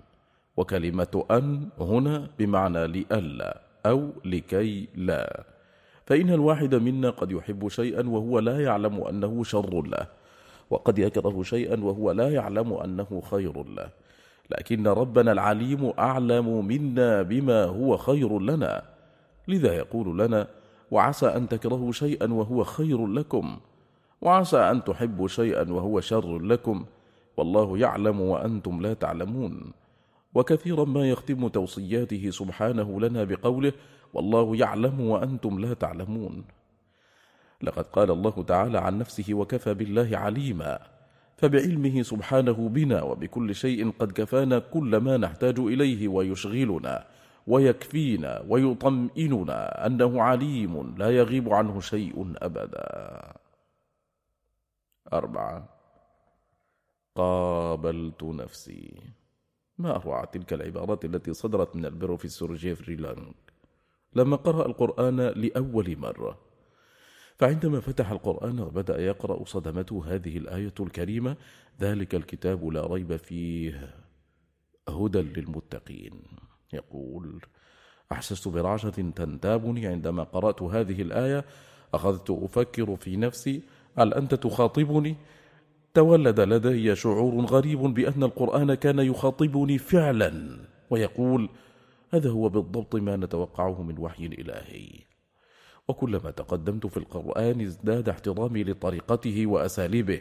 لقد تبينت أن المتكلم قد أدخل إلى النص عددا من المقاطع يعلم أنها ستثير أسئلة وردود فعل معينة لدى القارئ، ومن ثم يجيب على ردود فعله المتوقعة سلفا في مقاطع تالية.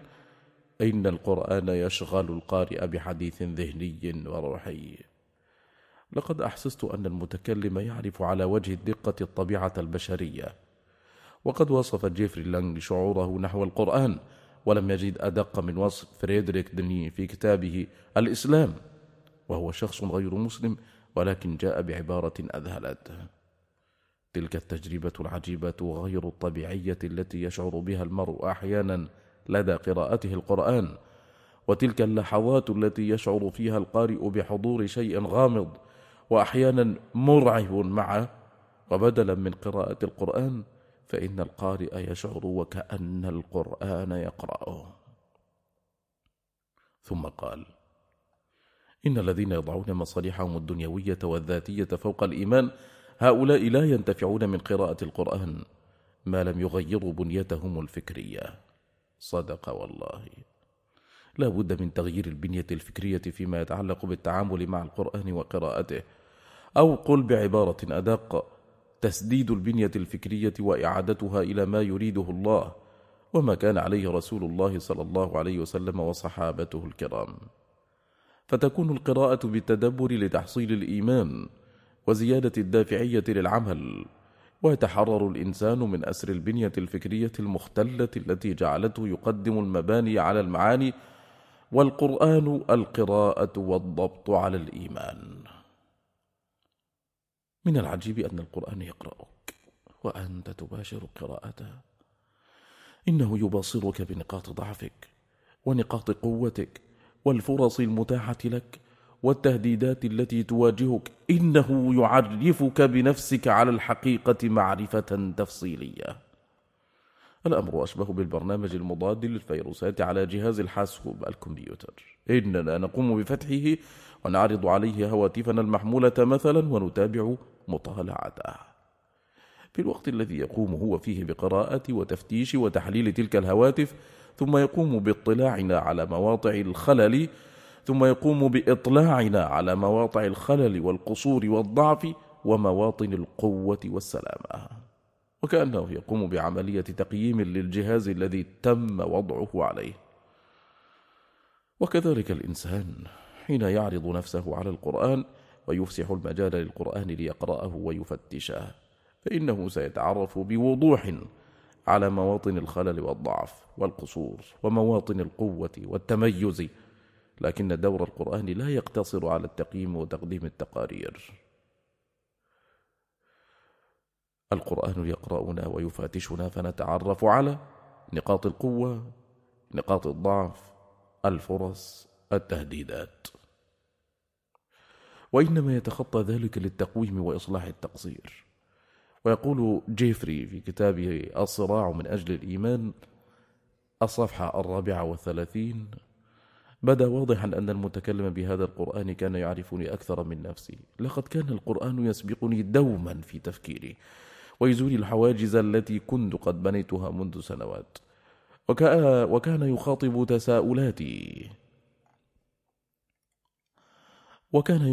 تساؤلاتي ويبدو أن القرآن كان يقرأ أفكاري. لقد قابلت نفسي وجها لوجه في صفحات القرآن.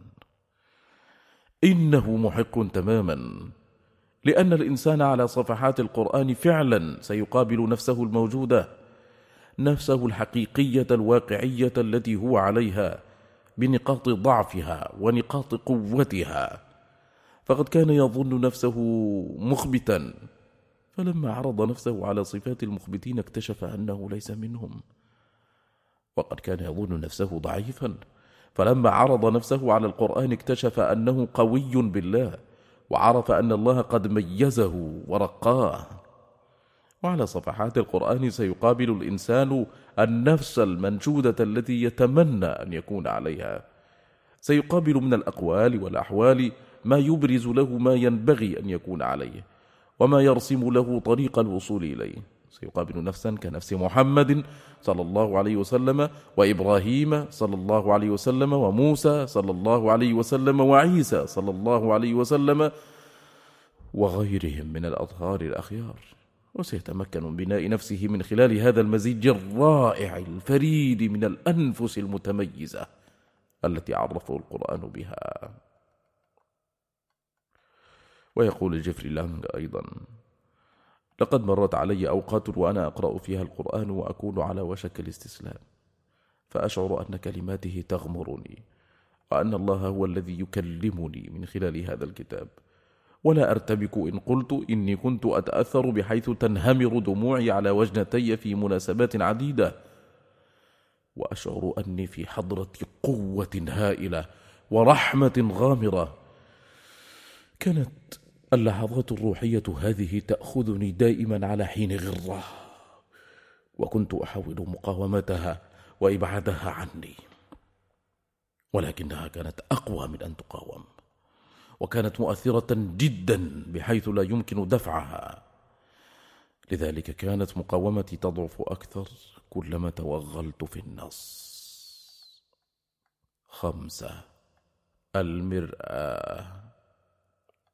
دعوني أسألكم سؤالا: لماذا ينظر الواحد منا في المرآة؟ ستقولون لكي يرى نفسه، فأقول: بل لكي يرى ما لا يمكن أن يراه بنفسه. إن دور المرآة لا ينحصر في أن تطلعنا على ما نعرف، بل دورها الرئيس في أن تطلعنا على ما لا نعرف، فتخبرنا أن هناك بقعة سوداء على جبهتنا ما كنا نعلم بوجودها، أو تطلعنا على حقيقة تلك البقعة وتفاصيلها إن كنا نعلم بوجودها.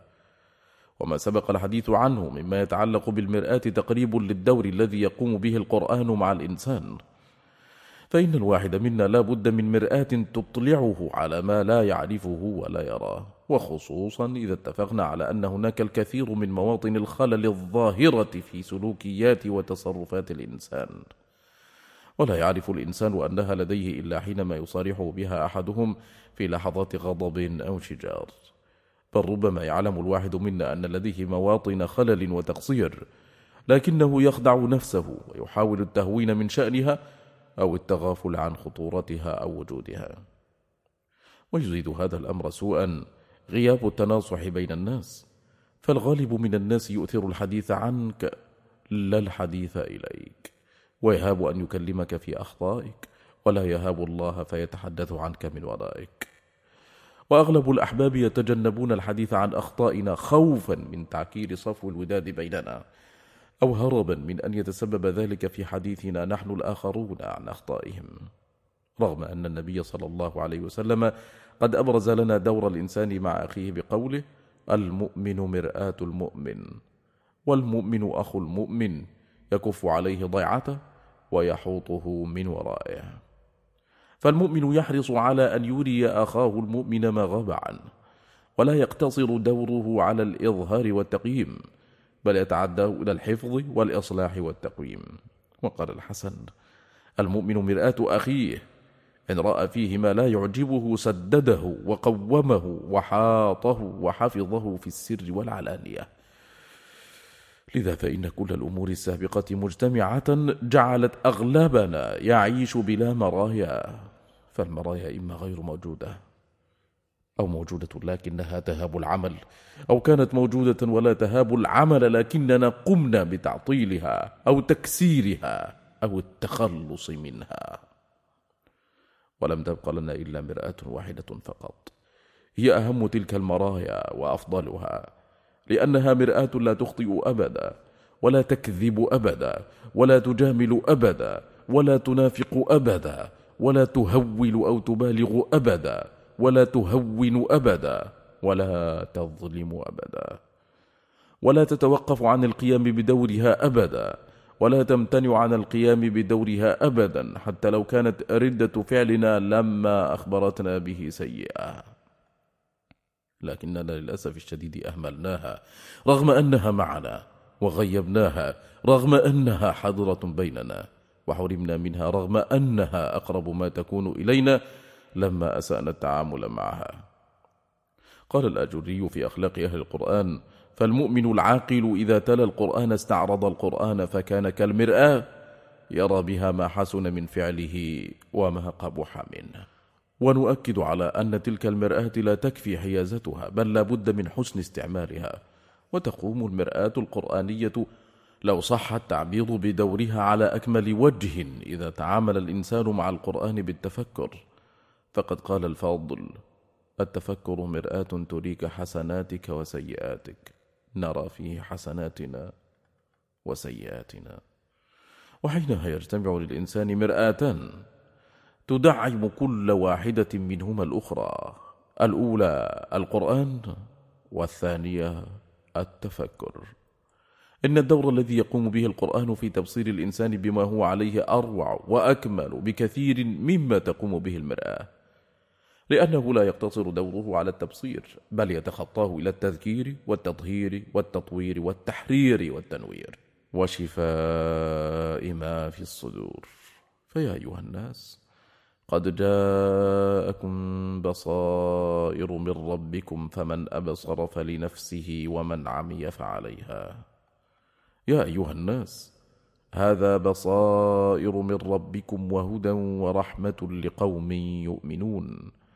وإذا قرئ القرآن فاستمعوا له وأنصتوا لعلكم ترحمون. حققوا الشرط، استمعوا بآذانكم وأنصتوا، واستمعوا بقلوبكم وتدبروا واستجيبوا. لكننا للأسف الشديد عطلنا لدينا هذا الدور من أدوار القرآن، ولم نسمح له بالقيام به لما أهملنا معانيه وغفلنا عن التدبر فيه. 6. أكثر الناس لا يعلمون. فإذا كنا على هذه الحالة التي لا نعرف فيها أنفسنا تماما على الحقيقة، فلعل من حولنا من البشر يعرفوننا بصورة أفضل، لأنهم لا يعانون ما نعانيه من أوهام شخصية، ولا يتعرضون لما نتعرض له من تغرير، فيجيبون القرآن على ذلك التساؤل، بل على ذلك الوهم، بقوله تعالى لنبيه صلى الله عليه وسلم: وإن تطع أكثر من في الأرض يضلوك عن سبيل الله إن يتبعون إلا الظن وإن هم إلا يخرصون. يقول له ربه ذلك وهو أكمل إنسان وأهدى إنسان، فكيف بمن هم دونه في الكمال والهداية أمثالنا؟ فنحن أمام مخلوقات لا تتبع إلا الظن ولا تملك إلا التخرص، فكيف ينتظر الإنسان من أمثال هؤلاء أن يهدوه أو حتى يساعدوه؟ وتأمل ذلك العرض المنطقي البديع. يقول ربنا جل جلاله: أفمن يهدي إلى الحق أحق أن يتبع أم من لا يهدي إلا أن يهدى فما لكم كيف تحكمون وما يتبع أكثرهم إلا ظنا إن الظن لا يغني من الحق شيئا إن الله عليم بما يفعلون. سبحان الله، أيهما أحق أن يتبع يا عبد الله؟ من يملك الحق ولديه كل الحقائق، أم من لا يملك إلا الظن ولا يسلم من المزالق؟ لقد أفلست كل المناهج الأرضية التي من صنع البشر، لأن أولئك لا يعرفون عن أنفسهم إلا الظن والتخرصات، ولا تزيد معرفتهم عن غيرهم على ذلك الذي عرفوه عن أنفسهم. إنهم لا يستطيعون هداية أنفسهم لما يسعدها ويصلحها، فكيف يهدون غيرهم لما يسعده ويصلحه؟ ولذلك يؤكد الله عز وجل في عدد كبير من الآيات على هذه الحقيقة الناصعة، ولكن أكثر الناس لا يعلمون. إنهم لا يعلمون أن الله غالب على أمره. يقول تعالى: وكذلك مكنا ليوسف في الأرض ولنعلمه من تأويل الأحاديث والله غالب على أمره ولكن أكثر الناس لا يعلمون. ولا يعلمون ما هو الدين الأقوم والمنهج الأسلم. يقول تعالى: ذلك الدين القيم ولكن أكثر الناس لا يعلمون. ولا يعلمون أن الله هو الذي يعلم الإنسان، فيقول تعالى: وإنه لذو علم لما علمناه ولكن أكثر الناس لا يعلمون. ولا يعلمون أن وعد الله حق وأن قوله الصدق، فيقول تعالى: وأقسموا بالله جهد أيمانهم لا يبعث الله من يموت، بلى وعدا عليه حقا ولكن أكثر الناس لا يعلمون. ولا يعلمون أن الله لا يخلف وعده ولا ينكث عهده، فيقول تعالى: وعد الله لا يخلف الله وعده ولكن أكثر الناس لا يعلمون. ولا يعلمون عظمة ما أرسل به رسوله من البشارة والنذارة للناس أجمعين. ولا يعلمون عظمة رسوله صلى الله عليه وسلم الذي أرسله، فيقول تعالى: وما أرسلناك إلا كافة للناس بشيرا ونذيرا ولكن أكثر الناس لا يعلمون. ولا يعلمون شيئا عن تدبير شؤون المخلوقات واتزان أمورها وما يتعلق برزقها بسطا وتقديرا، فيقول تعالى: قل إن ربي يبسط الرزق لمن يشاء ويقدر ولكن أكثر الناس لا يعلمون. فقل لي بربك ما الذي يعلمه الناس إذن؟ إنهم لا يعلمون ما يتعلق بمصالح الإنسان البدنية، ولا يعلمون ما يتعلق بمصالح الدينية، ولا يعلمون ما يتعلق بإصلاح دنياه، ولا يعلمون عن خلق السماوات والأرض إلا قطرة من ذلك البحر الذي علمهم الله إياه. ولا يعلمون ما في ذلك من الآيات التي هي أكبر من الآيات التي في الأنفس، فيقول تعالى: لخلق السماوات والأرض أكبر من خلق الناس ولكن أكثر الناس لا يعلمون. ولا يعلمون أين كانوا ولا أين سيكونون، لأن الله هو وحده الذي يعلم ذلك. فيقول تعالى: قل الله يحييكم ثم يميتكم ثم يجمعكم إلى يوم القيامة لا ريب فيه ولكن أكثر الناس لا يعلمون. ولا يعلمون ما يتعلق بإصلاح إخراه، ولا يتعلمون ما يتعلق بإصلاحه لنفسه، ولا يعلمون ما يتعلق بإصلاحه لغيره. فعجبا لذلك الجهول الذي يبتغي العلم عند من هو أجهل منه ويترك اللطيف الخبير، وعجبا لذلك المتحير الذي يبتغي الهدى عند من هو أكثر منه حيرة ويترك الهادي البصير، وعجبا لذلك العاجز الذي يستقدر بمن هو أعجز منه ويترك العزيز القدير، وعجبا لذلك الضعيف الصغير الذي يستقوي بمن هو أضعف منه ويترك القوي الكبير، وعجبا لذلك الفقير الذي يستغني بمن هو أفقر منه ويترك الغني الشكور. ثانيا، ما هي أبرز صفات الإنسان في القرآن؟ لقد أحسن القرآن وأجاد وأبدع وأفاد في الحديث عن صفات الإنسان العامة والخاصة. لقد أحسن لدرجة أراها كافية شافية لا تحتاج معها لابتداع أو اختراع، وإنما يكفي التقريب والاتباع. ولم يقتصر دور القرآن على التنبيه لما يحتاج للمعالجة والتطهير، وإنما نبه أيضا لما يحتاج للاستثمار والتطوير. ولم يكن عرض تلك الصفات بالمنهجية التي تصب كل اهتمامها على عرض المشكلات، وإنما تميز العرض القرآني بعرض الحلول والعلاجات. ومعظم ما عرضه القرآن مما يتعلق بالمشكلات والتحديات التي يواجهها الإنسان قد شفعه ببيان أن أقصر الحلول تكمن في حسن استثمار ذلك الكنز المهجور والسراج المنير. ولقد قمنا بعرض أبرز صفات الإنسان الأصلية في كتابنا رحلة اكتشاف ما يقدمه لنا القرآن، لذا نوصي بشدة بمطالعته فيما يتعلق بهذا الموضوع، لأنه لا يمكننا هنا العرض بالتفصيل، والأمر لا يصلح فيه الإيجاز. وهذه قائمة بما تم عرضه: 1. جهول. 2. أخرجكم لا تعلمون شيئا. 3. ضعيف. 4. يفجر أمامه. 5. كلكم ضال إلا. 6. هلوع جزوع منوع. 7. قتور. 8. يئوس قنوط. 9. في كبد. 10. في خسر. 11 في صراع مع الشيطان. 12 في صراع مع النسيان. 13 عجول. 14 أكثر شيء جدلا. 15 فرح فخور. 16 يطغى أن رآه استغنى. 17 ظلوم. 18 كفور كفار. 19 كنود. الحملة العالمية لاكتشاف ما يقدمه لنا القرآن. 1. فكرتها وأهميتها. كثير من الدول والمؤسسات تدشن الحملات لاكتشاف كنوزها التي لا ينتبه الناس لها، ويقعون في إهمالها. وليس هناك كنز في هذه الدنيا أعظم من القرآن، لكنه للأسف غير مكتشف، فما يطال حقوق القرآن من تقصير حرمنا من عطائه الكبير، وجعل نصيبنا من بركاته النذر اليسير. وكل مشكلة نحياها سببها آية أو سورة أهملناها. والإنسان لن يكون في عصمة وأمان من الضلال والشقاء والمخاوف والأحزان إلا من خلال القرآن. قال تعالى: فمن اتبع هداي فلا يضل ولا يشقى.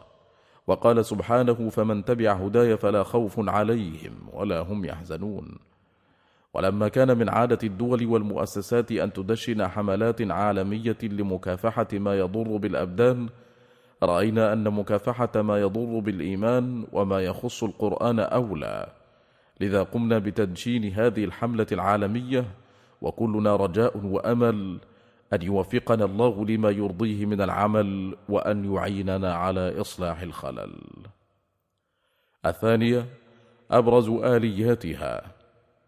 1. نشر مواد علمية مكتوبة ومسموعة ومرئية حول اكتشاف ما يقدمه لنا القرآن.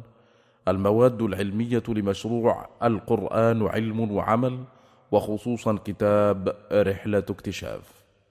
2. تثقيف شرائح المجتمع المختلفة حول ضرورة اكتشاف ما يقدمه لنا القرآن من خلال محاضرات ومقاطع إعلامية. 3. تدريب شرائح المجتمع المختلفة على كيفية اكتشاف ما يقدمه لنا القرآن للنفس وللغير من خلال دورات تدريبية مكثفة. ينتهي هنا أيها السادة كتابنا هذا. نسأل الله تبارك وتعالى أن يرزقنا ما ينفعنا مما قرأناه وسمعناه، وصلى الله وسلم وبارك على سيدنا محمد وآله وصحبه، والسلام عليكم ورحمة الله تعالى وبركاته.